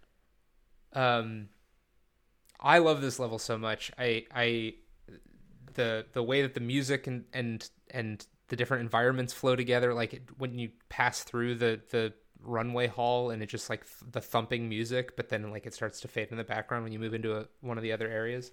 I want to say like some of the earliest like kills that I remember doing was overhearing a discussion about like Viktor Novikov's like favorite cocktail, and then disguising myself as a waiter and going into the basement and finding like a recipe for the cocktail, and then like stealing some poison. And then you go pose as like the bartender, and when he comes in and orders his drink, you make him his favorite drink, but you poison it so that he'll go to the bathroom, and then you just follow him into the bathroom and you drown him in the toilet, stash him in the closet, and walk away. That was my second playthrough. I did that mission story, and like by that point I was fully in, like, I giggle whenever 47 does, one of these, impersonation acts. And when he's at the bar, shaking up the cocktail, I was just drinking it up. It's so good. He is so confident he's like, yeah, sure, I'll go make this cocktail. I'll do it with pizzazz. And it's so good. Yeah, the confidence. He acts like he belongs anywhere he is. Right. One of my favorite ways to kill Dahlia is I forget exactly how you get the information, but you can you eventually discover, or somehow you're able to discover, that there is a fireworks show planned for later in the evening, and you can like find the remote trigger to trigger it, and then there is a like corner of like the far northwest corner of the map or whatever. It's like way past the gardens where you like get the Helmut Kruger disguise. You can like get down onto this little dock and climb up to the top of this like tower on the barge where the fireworks are going to come from. And so I used like the smuggled item in planning to take a sniper rifle with me, and I posted up on that thing, and then I triggered the fireworks, which made her come out onto her balcony to see the fireworks, and I just shot her from there on the balcony. Oh, and we talked about this earlier, but like you play these levels several times and you'll keep finding new stuff. I had no idea you could even do this, and I've played this level twice. It's just goes to show you how many different cool ways there are to accomplish your mission. That's awesome. Yeah, there's so many different, and then like and then like escaping is often like a trick of its own, right? Like especially depending on how smoothly you pulled off the assassination. And and if one you're of my not favorite wearing things, the vampire magician disguise. Yeah, right, exactly. But one of my favorite things about the Paris level is the helicopter in the back, which I think is like in the like narrative supposed to be like how Helmut Kruger got here, right? Right, yeah. Because when you walk out the back, Helmut Kruger is doing a photo shoot right in front of the helicopter, like he just arrived at the show. Yeah, that's right. And then you can snag his disguise while he's pacing around on his phone. Right. But that helicopter is an exit point, which is just like there's something just implicitly humorous about that to me. That like this like military helicopter, or I don't know, maybe not military, but like this luxury helicopter that's like out back of this rich manor in Paris is just like a taxi service for any asshole who's like, I'm ready to go. Yeah. Yeah. We maybe my fault. I forgot to mention that part of the missions is that you have to escape after you kill your targets. And the escapes are often very funny too, because as we said, 47 can do anything. So he sees a helicopter and he's like, yes, obviously I will just fly this helicopter out of here. There's one in Hitman 2 that I just think about sometimes, and it just makes me laugh so hard. We'll save that for the Hitman 2 episode, but it's really good. That is. My second run through the level, I did the Victor mixing the drink mission story, which was very satisfying. And to kill Dahlia, I don't even know if this is a mission story. It's a challenge for sure, but you go up to like near her office and you overhear her assistant freaking out on the phone about how something happened and Dahlia's gonna kill her, basically. And while I was exploring earlier, I had picked up a laptop dongle. So I was kind of like, oh, there's probably gonna be a laptop I can, do something with. And it turns out it's for Dahlia's computer. And so when the assistant is out on the balcony freaking out about some other mistake that was made, you can mess with the laptop, and the bodyguard in the room will like say, hey, let's get out of here. Before she gets in here, you can just run away. Let's go. And they leave. And I had picked up like a remote explosive somewhere in the level. And so I figured Dahlia's going to come and check on her computer. She's pissed. So I stuck that under the desk and walked downstairs. And then I kind of, watched the mini map to make sure she was near the desk and pulled the trigger and just calmly walked out the front door. Oh God, that's the best. As there's this explosion, it's just such a cool, a very like feel like a badass killer assassin moment there. One of my favorite things to do is figuring out how to like set up assassinations so that you are nowhere near the target when they die. Right. Like there are several levels where like a target will go on a loop and like they'll always stop at a certain table and take a drink out of a glass or whatever. And like if you can like get in there and just drop some lethal poison in their glass, then you can go and start working on your next target, and eventually you'll just get a little notification that's like target down. Yep, exactly. It's really, really good. So I love that. I had the one time when I just calmly walked out the front door as an explosion was happening upstairs. And then the other one where I escaped the mission by piloting a helicopter, which both just great ways to end this mission. So fantastic. Anything else about Paris? No, I think we kind of covered it. There is that one mission where you can I think you pose as like the Saudi ambassador or something like that, and you participate in this like super ritzy auction. Yeah. And you have to like bid on the right thing or in the right way. I forget some of the details, but if you bid the right way, then you get like a one-on-one audience with Talia, and you can take her out that way. Right. Yeah. I remember walking through the level and walking into the auction room, and I was like, they wouldn't put this here if there wasn't something cool I could do with it, but I never found that story. Yeah. Well, I mean, you immediately notice the one empty chair, and you're like, oh, I bet I can sit there. Yeah, exactly. Right. Let's move on to Sapienza then. Like we said earlier, Sapienza is like a seaside little town in Italy, and there's a couple sections to it. You have a big mansion house where I think both of your targets are there most of the time. You can get them to come out, but they're there most of the time. So you have this mansion, you have the town itself, which is just a small little cozy town with a little beach, and then you have a research lab. And so you have to kill this man named Silvio, you have to kill this woman named Francesca, and then you have to destroy a virus down in the research lab. My first time through, I don't remember how I killed Francesca. I remember that I got her alone in like a tunnel connecting a dock to like the rest of the town, and I just kind of like strangled her and tossed her in a dumpster, but I don't remember how I got her there.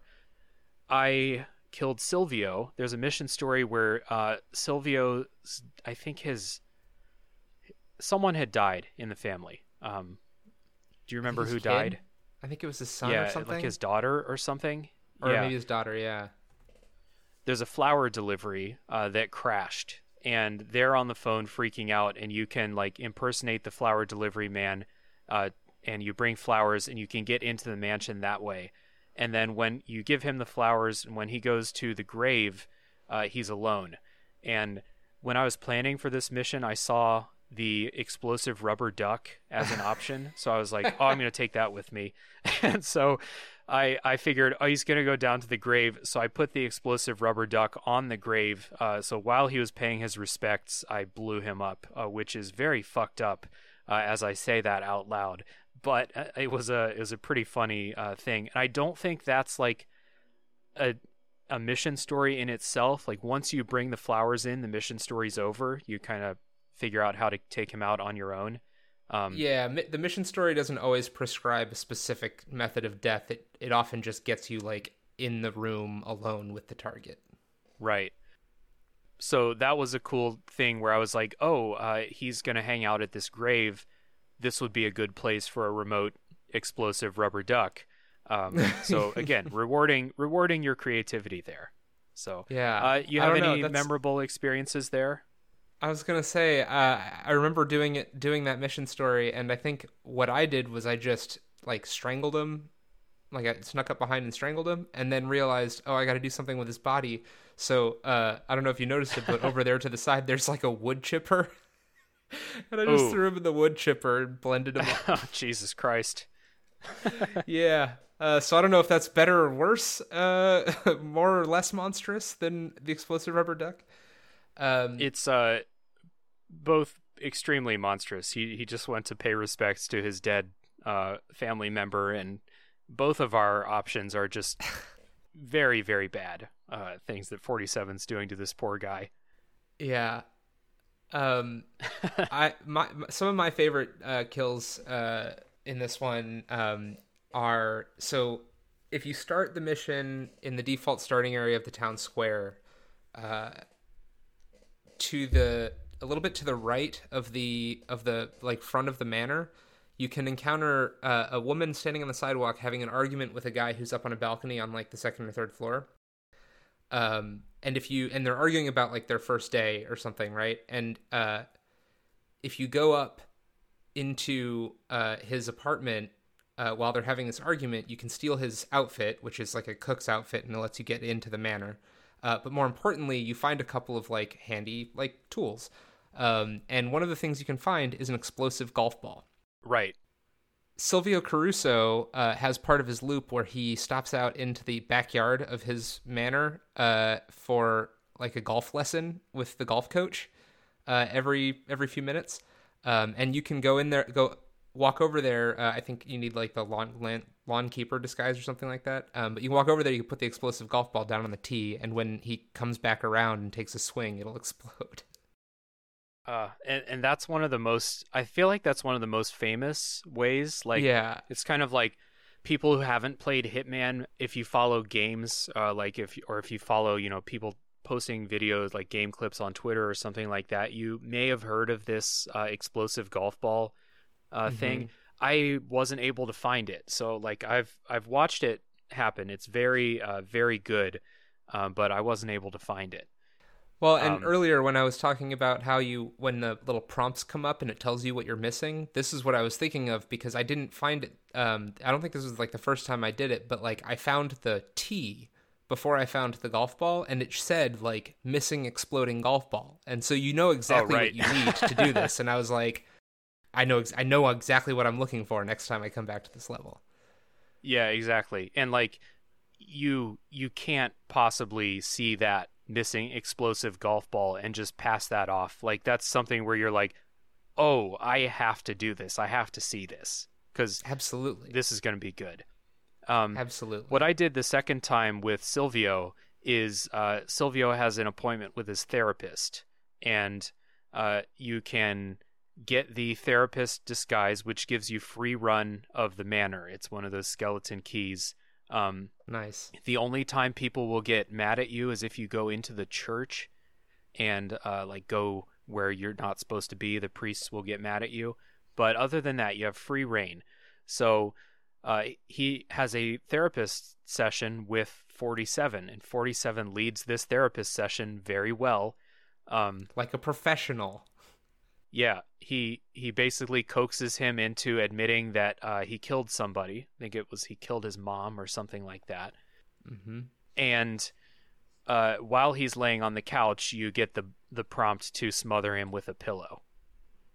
Beautiful. So again, the things. I mean, this guy Silvio, he's not a great person, but the way that you're killing him is just monstrous. Like during a therapy session is kind of rough. Well, I mean. Yeah, so my one of my favorite Francesca kills is also involving the golf coach. Actually, there is evidence to be uncovered that Francesca is having an affair with the golf coach.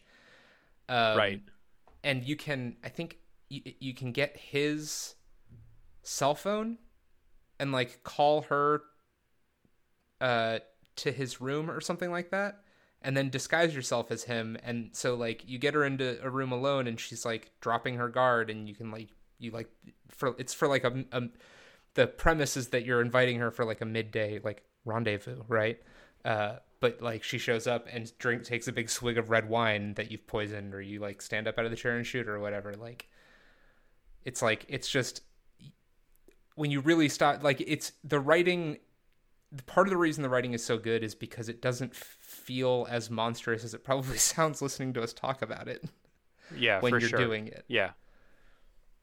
The only I did feel bad as 47 was, Silvio's lying on the couch, having a horrible time reliving his memories, and 47's like goading him on. I was like, oh, and then the button prompt comes up like smother, and I was like, oh, well, you got to go. So, yeah.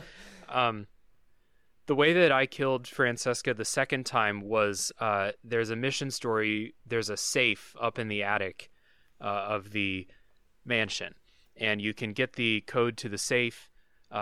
In the safe, you find some evidence that Silvio's been like doing something behind her back, and she makes an emergency phone call. And the mission story is way past being finished by this point, so you have to figure out how to kill her yourself.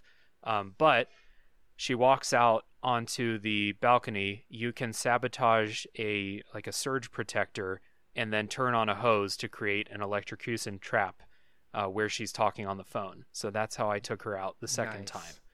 After you're done taking these two out, you have to go into the research lab and destroy the virus. You get a clue that there's a doctor who holds a laptop dongle that can destroy the virus by itself, and the doctor is in church. I couldn't find her in the church, though. Like, I think I waited too long, because she has a routine. She'll go to church, and then she'll go back to the lab. So I went to the church and looked all around. I couldn't find her. She was in the lab.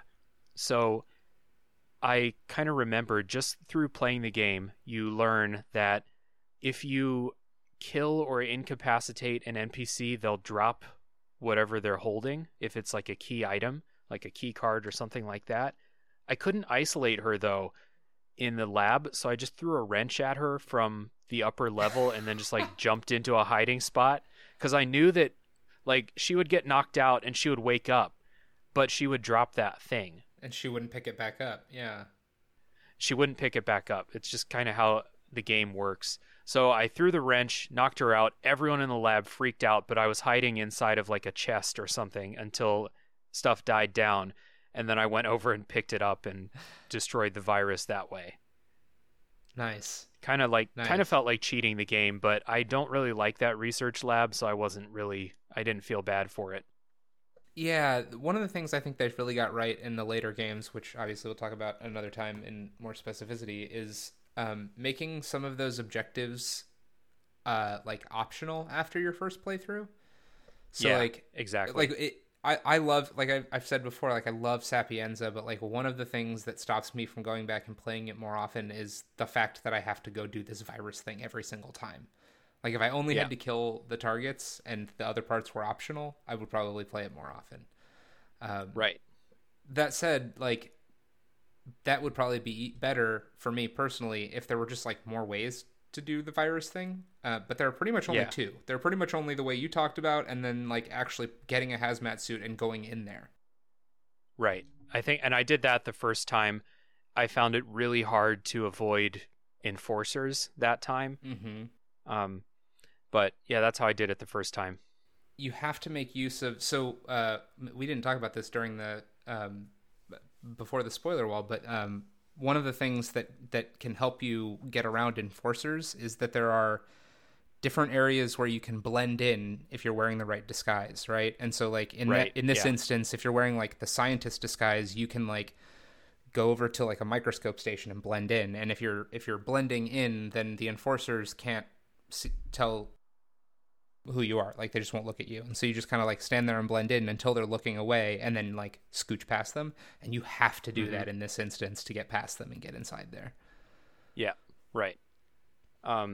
One thing that was really cool though, I don't like the virus objective, but when you're done with the virus objective and you're trying to escape the level, because you should be doing this last, you get one of 47's better escapes, which is there is a seaplane in this lab. You know, it's like an underground lab, but it's on the beach, so like it's like in a cave. And there's a seaplane down there, and so when you're done destroying the virus, you can kind of just book it over to the seaplane and fly a plane out of this cave and escape the level, which is, you don't need me to tell you how fucking great that is, that 47 knows how to fly a plane in addition to everything else. Yeah.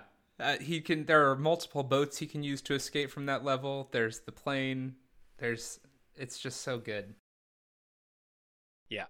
Fantastic. Let's talk about Marrakesh. Go ahead. I was just going to say there's did you ever manage to get the cannon kill in that level? No, I don't even know if I saw the cannon. So there's like the ruins, like the crumbled tower ruins back behind the manor, and there are like old not Civil War cannons obviously, but like old era cannons up there. And if you can find a cannonball and a bag of gunpowder, one of the cannons just happens to be pointed at the spot where Silvio Caruso does his golf lesson. So that's another way you can kill him as he's golfing. That's fantastic. It's just so good. Yeah. Let's talk about Marrakesh. Marrakesh, you are entering in a market area, and I think, like we said earlier, there's like three main areas in this level. There is the market, there is the Swedish consulate of Morocco, and there is a kind of rundown school where one of your targets has like his base of operations. So you have two targets. One of them is named Reza. He's a military leader, and the other one is named Klaus, who is inside of the Swedish embassy holed up because he's caused like an international incident. My first time through, there's a mission story where you can, if I had to sneak into the consulate, but I got in there. There's a mission story where you impersonate a masseuse, and you give Klaus a massage, and while you're doing the massage, he's just saying the most fucked up things about like what's going on in the world. Like, you can tell this is a horrible person. He's a fucking crooked motherfucker. He is. So it felt pretty good to just smother him during the massage. But I let 47 do the massage for a little bit because obviously 47 knows how. I think you actually snap his neck. Oh, you can snap his neck, right. That's the one that I actually did when I was playing that level earlier today. Nice. It's very good because the conversation you have with him is... you don't need much of motivation to kill the people in this game, but he gives you a great motivation during that conversation. The other guy, the military leader, Reza, there's a mission story where they have a prisoner who's being interrogated, and it takes some work, but you can remove the guard that's guarding the prisoner, and you can pose as the prisoner. And then the guy comes up to you, and he's talking a bunch of shit right in your face.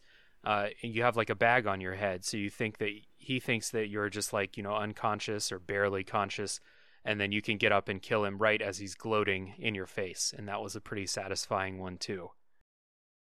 Very satisfying. I think Marrakesh is story-wise one of the most interesting.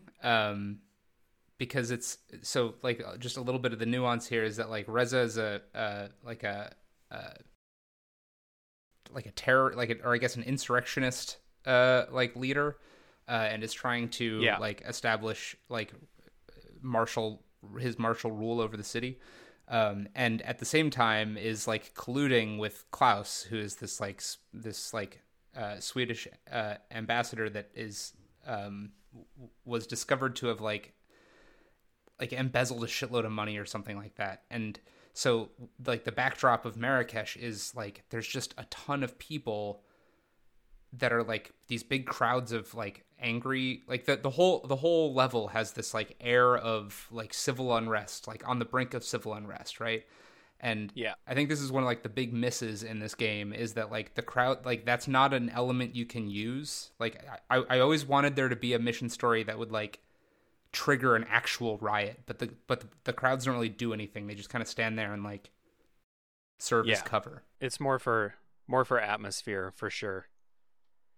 Yeah. Did you have any other like memorable kills or experiences in Marrakesh? I don't know if you've found this passage, but there's actually an underground tunnel between the school and the embassy. Or the consulate. I did not find that, no. And I forget exactly how you find the information, but you can discover an emergency protocol, because again, Reza and Klaus are colluding with each other, right? But nobody's supposed to know that. And so you can discover this protocol where like both men have a phone in their office, and somewhere in each of those areas, you can find the passphrase that you need to say into the phone in order to trigger a procedure where these two men will leave their posts and they will meet in the middle of the tunnel in between the underground tunnel in between their two places. And so if you like time it out right, you can get them both to come to the center at the same time and then kill them both at the same time with like an explosive or something. That's super cool. I never found that. Just another example of like, I played this game twice and there's something very cool in there that I didn't even know existed. Yeah, it's a neat one. The second time I played this, I did a mission story where Klaus is going to do a TV interview, and you impersonate the cameraman, which gets you into the embassy and gets you free reign over every part of the level except for the school. That's so cool. You can just walk around the embassy. You start doing this TV interview, and someone tells you, like, hey, go up there and check on the lights. And you should, look up to see what's going on. And you see there's a big moose statue hanging right over where Klaus is sitting. And, I forgot about that. As soon as you see that, your alarm should be going off. You're like, I got to find a way to make that moose statue drop. So luckily you go up to the floor above, and you can kind of let go of the winch that's holding the statue up, and it falls on him and kills him while he's doing the interview. And it's very, very good. And then you have free reign over the place, so you just calmly walk out the front door of the embassy. As everyone's freaking out, they're like putting like a lockdown. Yeah, they're putting down like an alert, a state of alert in the embassy. They say like, we're code red, everybody, code red, and you just waltz out the front door. It's really, really good. With Reza, I couldn't figure out. Go ahead. I was gonna say, it's amazing the way the game trains you to know what to look for. Like, that's absurd. A moose, like, you look up and you see a moose hanging up there, and like, for some reason you just instinctively knew that's gonna drop. There's a way to make that fall. They wouldn't put these developers would not put a moose statue above the interview spot if there was no way for you to make it fall. They want you to have fun with stuff like that. Yep, exactly. It's really, really good. With Reza, the second time, I couldn't find another mission story that would I didn't want to repeat the prisoner mission story, so I couldn't find another one. But I got into the school, and he does his rounds, and he goes to check on the printing press, and you can get on the floor above it, and there's a hole in the floor, so you can see down into the room where he's checking on the printing press. And I couldn't find a mission story, and I was kind of like, time to just end this. And one of my favorite ways to kill people in Hitman is not to use the gun, but it's to throw screwdrivers because they're lethal. So I just kind of lined it up through the hole in the floor and just threw a screwdriver at him, killed him, and kind of walked out again because I was in a soldier's uniform, just kind of walked out of the school while everyone's freaking out. That's awesome. I never found a really cool escape from Marrakesh. It's kind of just like, just leave the market area. Did you find an escape that was really cool? I think it's one of the ones that you have to pick up. You have to find the keys for somewhere or otherwise it's locked when you go to get into the escape mode. But I think right in that courtyard in front of the school, there's like a Jeep or a Humvee or something that you can drive out of there. Yeah. Gotcha. That's more fun than just kind of like exiting the market. Yeah, and I want to say somewhere that might even be in the market. There's like a sewer grate or something that you can escape through. Like I feel like there's some way to escape like down a hole in the ground, but I'm forgetting the details. I mean, if anyone's listening and hasn't played it, each level has like 8 escape routes. They're placed all over the place. So I wouldn't doubt that there's something like that. Yeah. Anything else about Marrakesh? No, I think it's a solid level. It's got a lot of cool little niche areas to explore and to ingratiate yourself in, and it's a solid one. Yeah, I wasn't a huge fan the first time I played it. The second time I played it, I discovered a lot more like mission stories, and I enjoyed it a little bit more. Yeah, I do think it has. Those crowds are like this installment's biggest missed opportunity, though. Yeah, I totally agree with you. It would have been nice to, maybe have that guy Klaus be killed by the rioting crowd or something like that. Yeah. So next you go to Bangkok, which is a resort hotel, and that's all it is. There are 2 halves of the hotel. There's like a little outdoor area that goes in kind of a half circle around the hotel, but most of the time you're inside the hotel. and you have two targets. One of them is Ken Morgan, who's a lawyer, and one of them is Jordan Cross, who is a rock star. And Ken Morgan's kind of making his rounds outside, and Jordan Cross is way up at the top of the hotel in a like recording studio setup. So the Jordan Cross kills are very, very good. So I'm just going to say the Ken Morgan one first. He bought a tuk-tuk, which if you've never been to Thailand, it's like the little motorized kind of taxi type things in Thailand. He bought one that he wants to take home as a souvenir, but it needs work. And so you can sabotage it to explode when he comes to check on it. And so I did that one the first time, which is really good. I don't know if it's people talking about this or if it's just something I thought, but it's like this rich lawyer wants to take kind of a symbol of, lower technology, kind of poverty level, like public transportation in Thailand. He wants to take it home as a souvenir. So it's kind of cool to blow it up and have him die that way. Yeah, definitely. These are the easiest characters to kill, I think, in this whole game, because they're just the worst. They're both shitbags for sure. Real pieces of shit. The other time I killed Ken, he's going around, he's waiting for his room to be ready the whole time, and you just overhear him talking about this at the front desk. So I think you get a mission story, but it would not be hard to figure out, like, oh, I can become a housekeeper, get his room ready, and then call him up and probably get him alone in the room. So he goes up to the room. You're dressed as a housekeeper, and he kind of like goes through an inspection of this suite, and there's all these dirty spots, and he berates you for it the whole time. You have to like clean the floor, you have to wipe the countertop, and eventually you get to the bathroom, and he does an extremely thorough inspection of the toilet. Like, he basically puts his face in the toilet checking it. Inviting you. Yeah, his guard's kind of like, I'll leave you to this, and his guard steps out of the room, and then you can just drown him in the toilet. It's really good after he was just talking shit to you and talking shit about hotel, service workers for the last couple of minutes. Really satisfying. Yeah, what an asshole. Yeah. Let's talk about Jordan Cross, because his are the fun ones. I'll let you go first on what's your favorite way to kill Jordan Cross?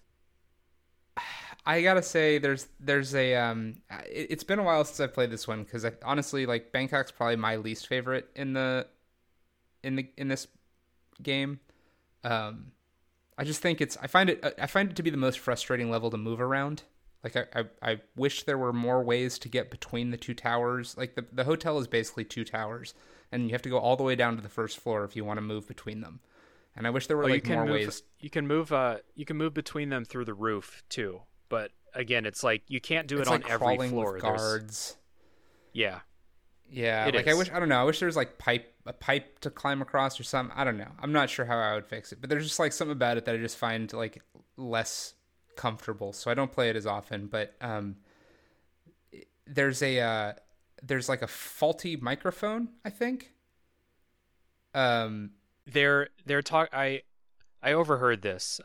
So there's a new microphone, and it's really powerful, but it's dangerous. So you overhear people talking about how, like, this microphone is awesome. He wants to try it, but like, be sure that you don't overload it or something like that. Yeah, that's right.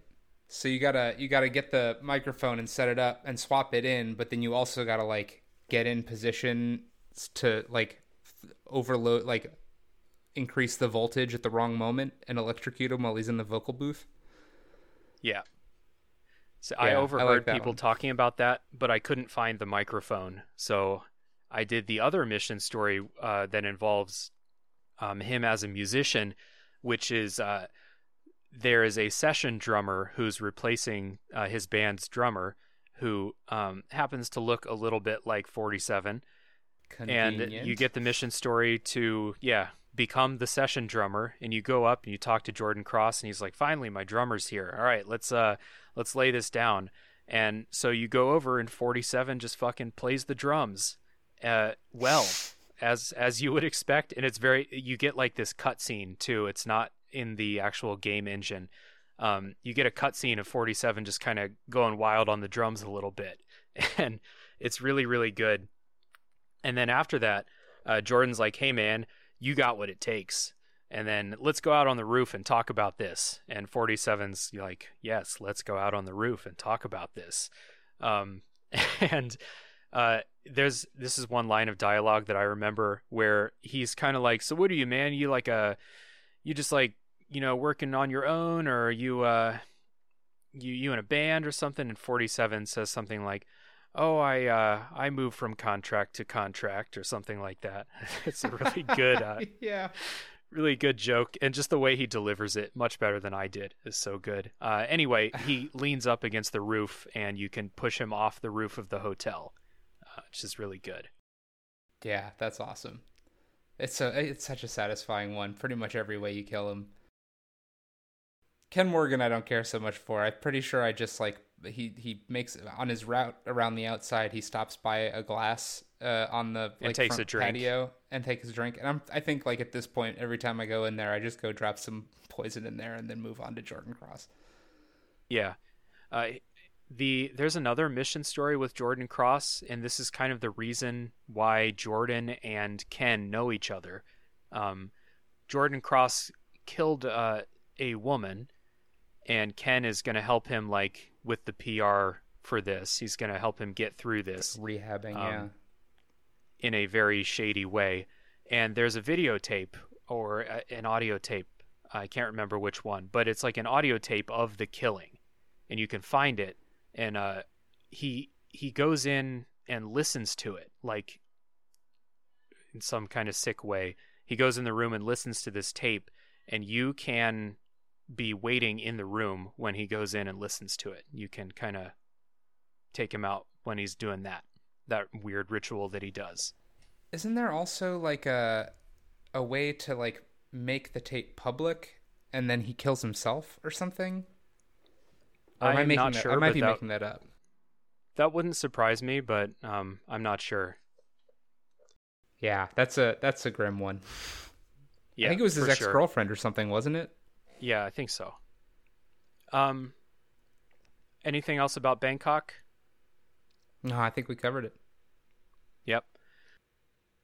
I'm going to go through Denver pretty briefly. I think this is by far the worst level in the game, and when I was replaying it for preparing for this episode, I didn't play Denver because I just didn't like it the first time. I think you have 3 targets, or maybe even 4. You have 4.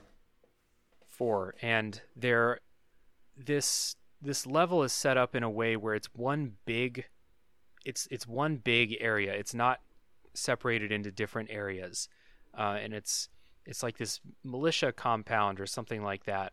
And I don't remember how I killed these targets here. It was not memorable in any way. I am gonna.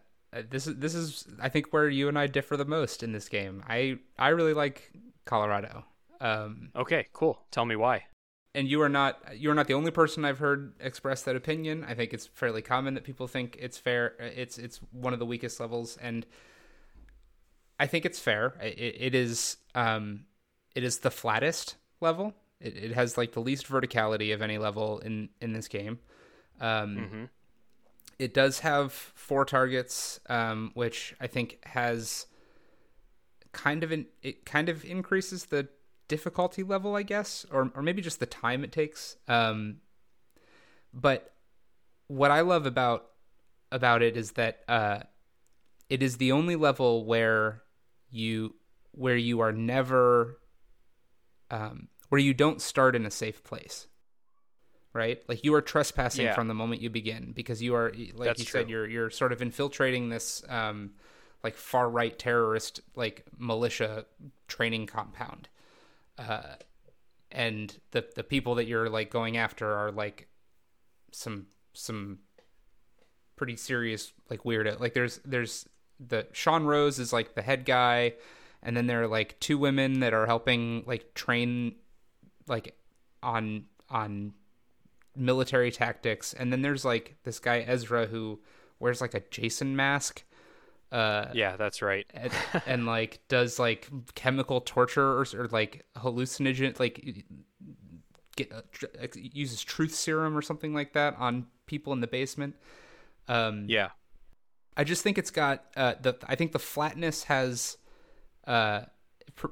poses an interesting challenge in that you can't see things. Like there's no like high ground that gives you like a bird's eye view of everything.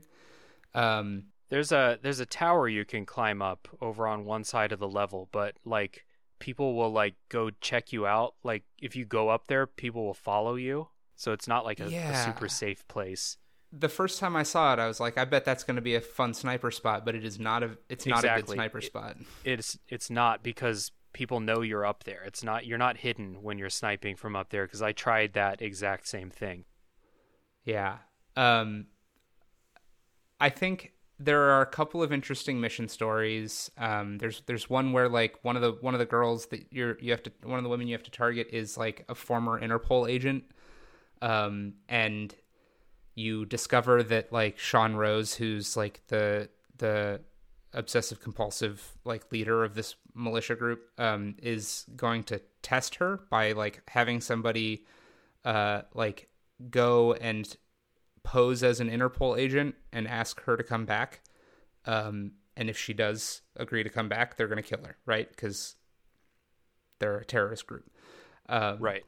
And so you can like go find that person and steal the Interpol badge and be the person that like goes and offers her a job at Interpol, which gets you alone with her.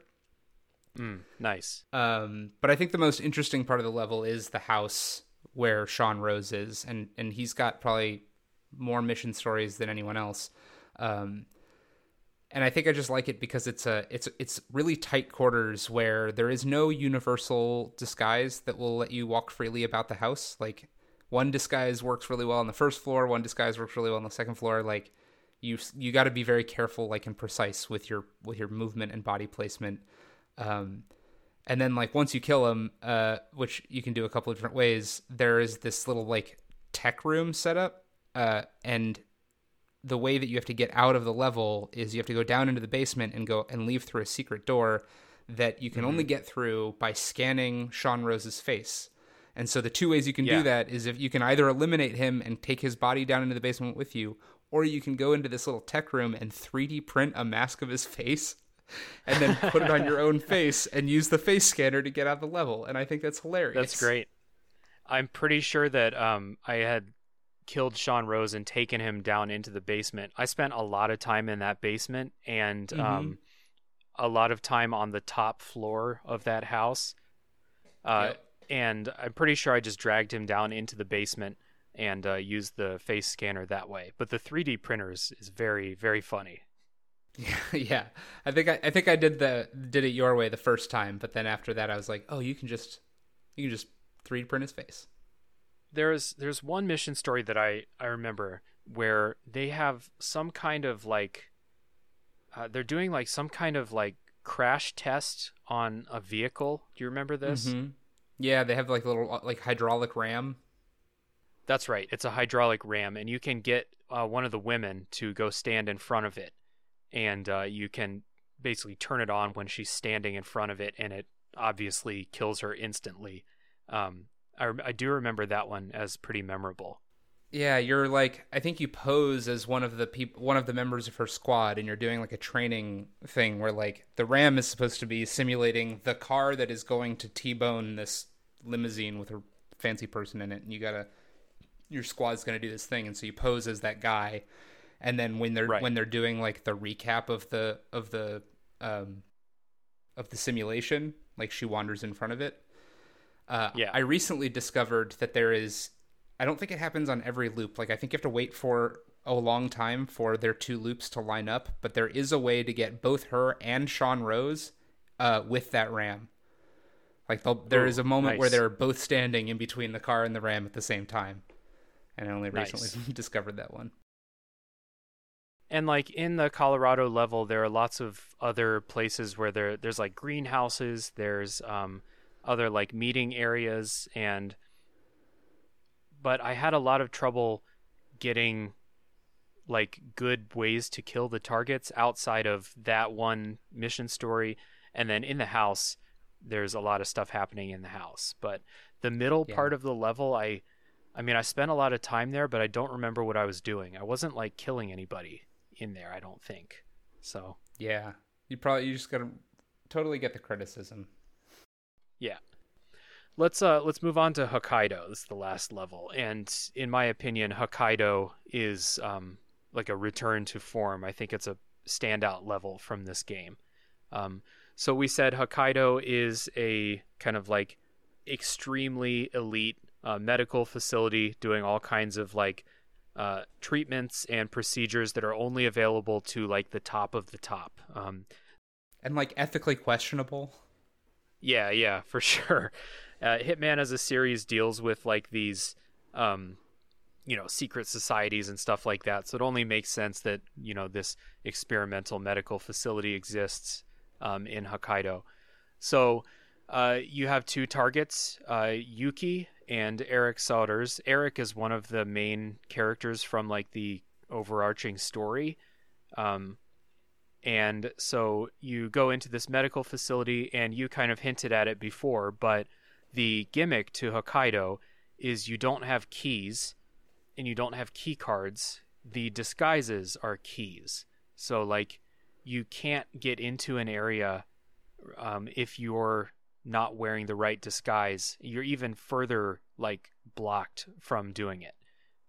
So you have to change disguises in here, except if you're going for that, that suit only run, which I guess is possible, right? But yeah, now I'm curious how it would work on that one.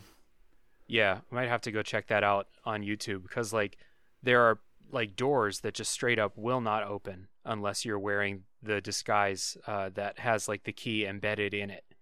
So in this level, there are kind of two main sections. There's like the hospital part of it where they're doing surgery and stuff like that. You have patient rooms. There's like a giant open surgery room where they have like this AI performing surgery on Eric. And then on the other side, you have like the kind of resort area of it with like a restaurant and patient rooms, like more like hotel rooms, basically. So your two targets, Yuki and Eric. The first time I played this one, I posed as a yoga instructor because Yuki does yoga classes. and of course, 47's an expert yoga teacher. Exactly. To nobody's surprise, 47 is amazing at yoga, and they go through a class, and she's doing this pose on a ledge in like overlooking a hot spring, and you can kick her off the ledge into like the scalding hot spring, and that's how she dies. That one was very good. After you've cleared out the entire spa because Yuki's so important. Yeah. I found it took me a long time to be able to get the yoga instructor's disguise. There was like a big sequence of events that I had to do to get it. But it was my first time playing the level, so. No, I remember that one being a little bit tricky to get your hands on. Yeah. How did you kill Yuki? Any other memorable ways? I served her bad fugu fish. Which was a pretty neat one. There's also one, I can't remember the specifics, but there's one that involves getting into her room and her backstory is she's like a recovering smoker or something like that. And so if you can like replace her cigarettes, which are missing or something like that, I think it like gets her out onto the back porch or the back balcony of her hotel room, which might give you visibility to her with a gun or something like that. Yeah, for sure. I remember hearing about a mission story centered around cigarettes. The second time I was just gonna say, I think that Eric's mission stories are way more interesting than Yuki's. Right. Right before we get to him, just the second time I played, I was kind of just wandering around the level, looking for mission stories, and I overheard her at the counter demanding to be served fugu, which people who don't know, fugu is pufferfish sushi. It's really poisonous if it's not prepared in the correct way. Like, people die from it. So I overheard her demanding fugu, and I kind of was like, I bet you I can find some fugu and serve it to her. So I did that, and this was kind of ironic because either this is the only thing 47 doesn't know how to do, Yeah. or he knows that fugu is very poisonous if improperly prepared, and he purposely sabotaged the slicing of the fish. But that was a real cool thing. It's not a mission story. It's just something you can do. It's a challenge. But that was a thing where I didn't have, if you have mission stories, you have markers telling you, like, follow this person, get this person's disguise, then go here. With that one, there were no markers. It was a very natural, like, oh, she wants fugu. I bet there's fugu somewhere. Let me get down into the kitchen. Let me slice up some fugu. Let me pose as a sushi chef. Like, all of that is really good. But let's talk about Eric, because Eric's an interesting one because he's not a target that's wandering around the map like most targets do. He's on a surgery table in the middle of surgery.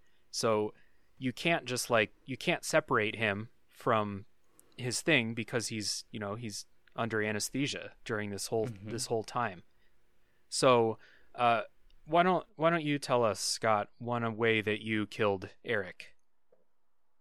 I feel like all the ways to kill Eric, I'm gonna be fuzzy on the details because all the ways to kill Eric are very detail oriented, but because they all involve maneuvering around the hospital area and doing different sequences of things. But the one that I remember most vividly is actually getting up into the control center where Kai, the AI thing, is, and sabotaging a server,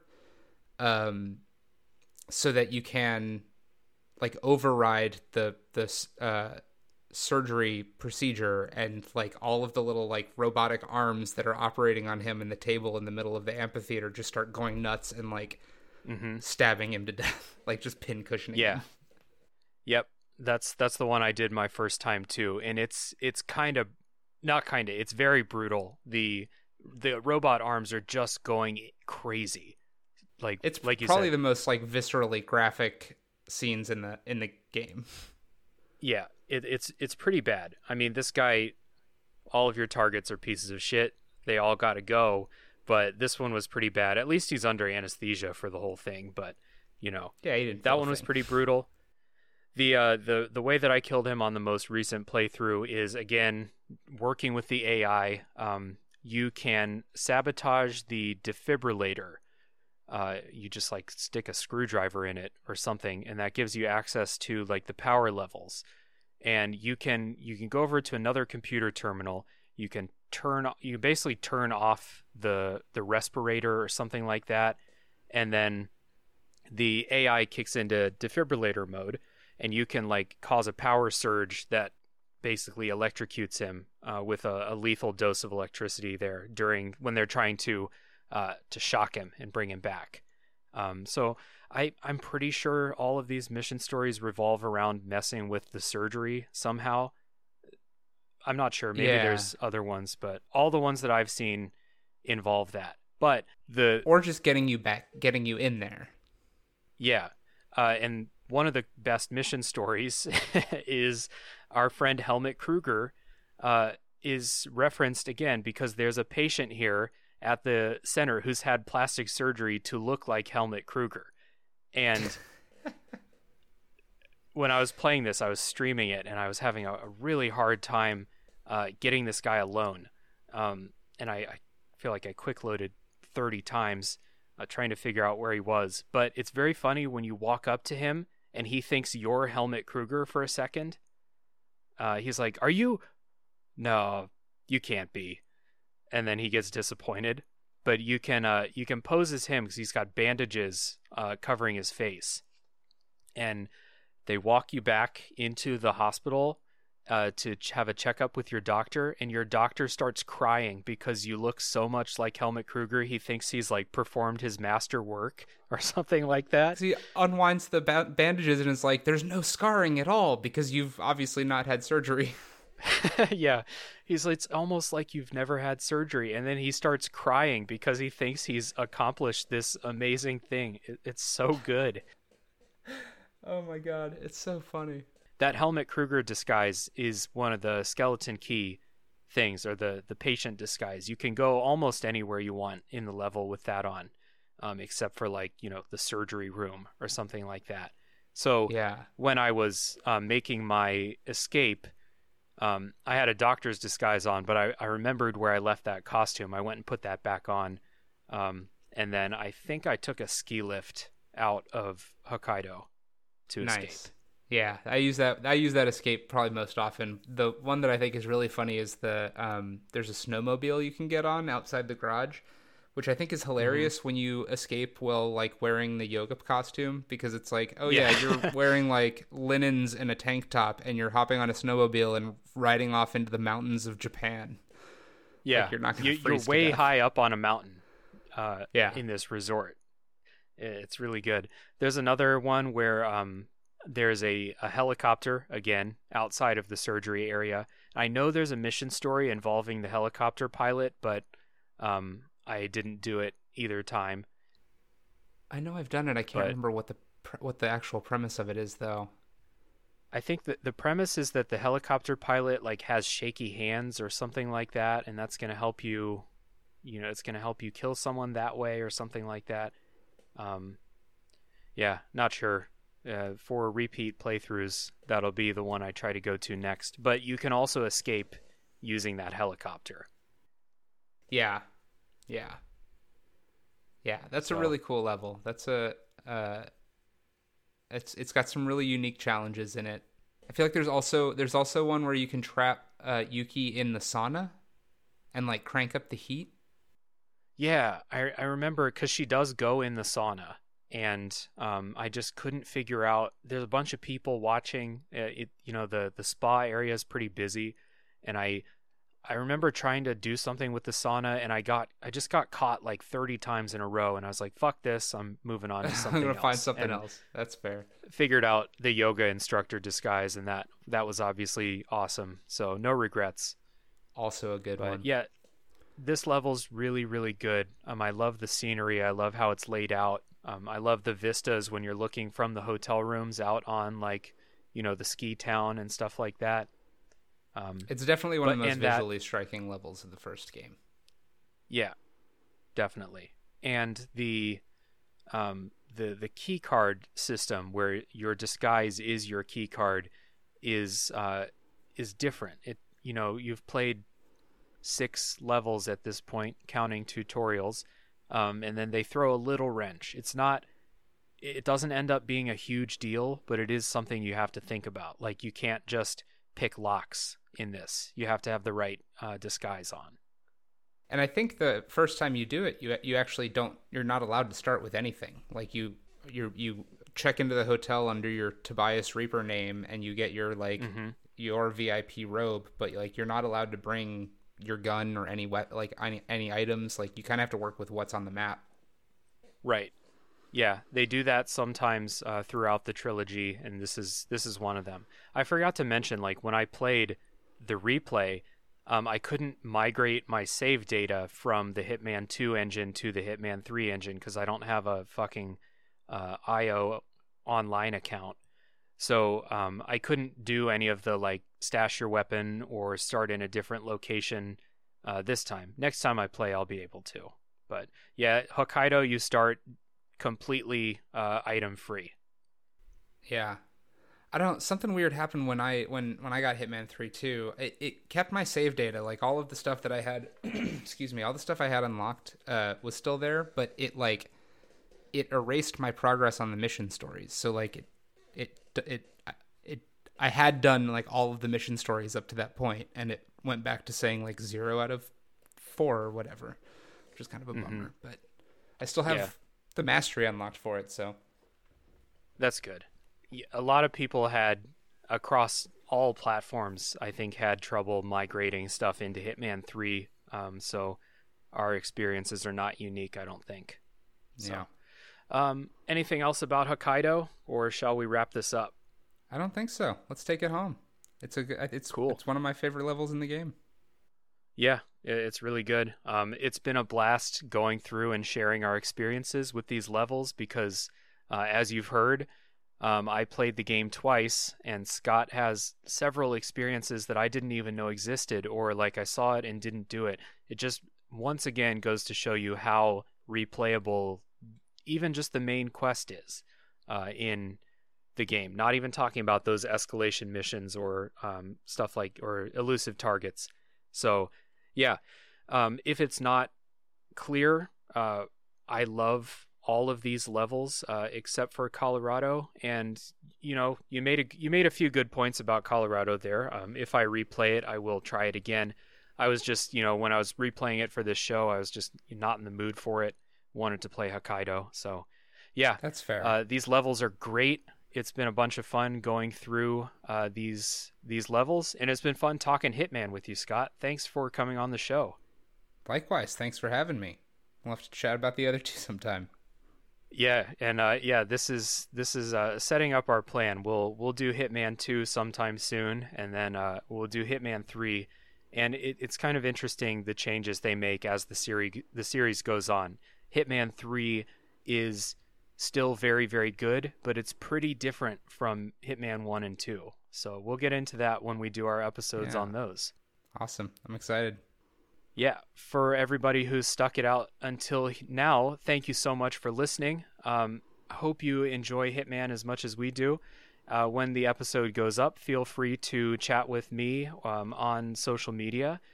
So, once again, everybody, thank you for listening. Thank you, Scott, for talking Hitman with me for 2.5 hours. Love you, buddy.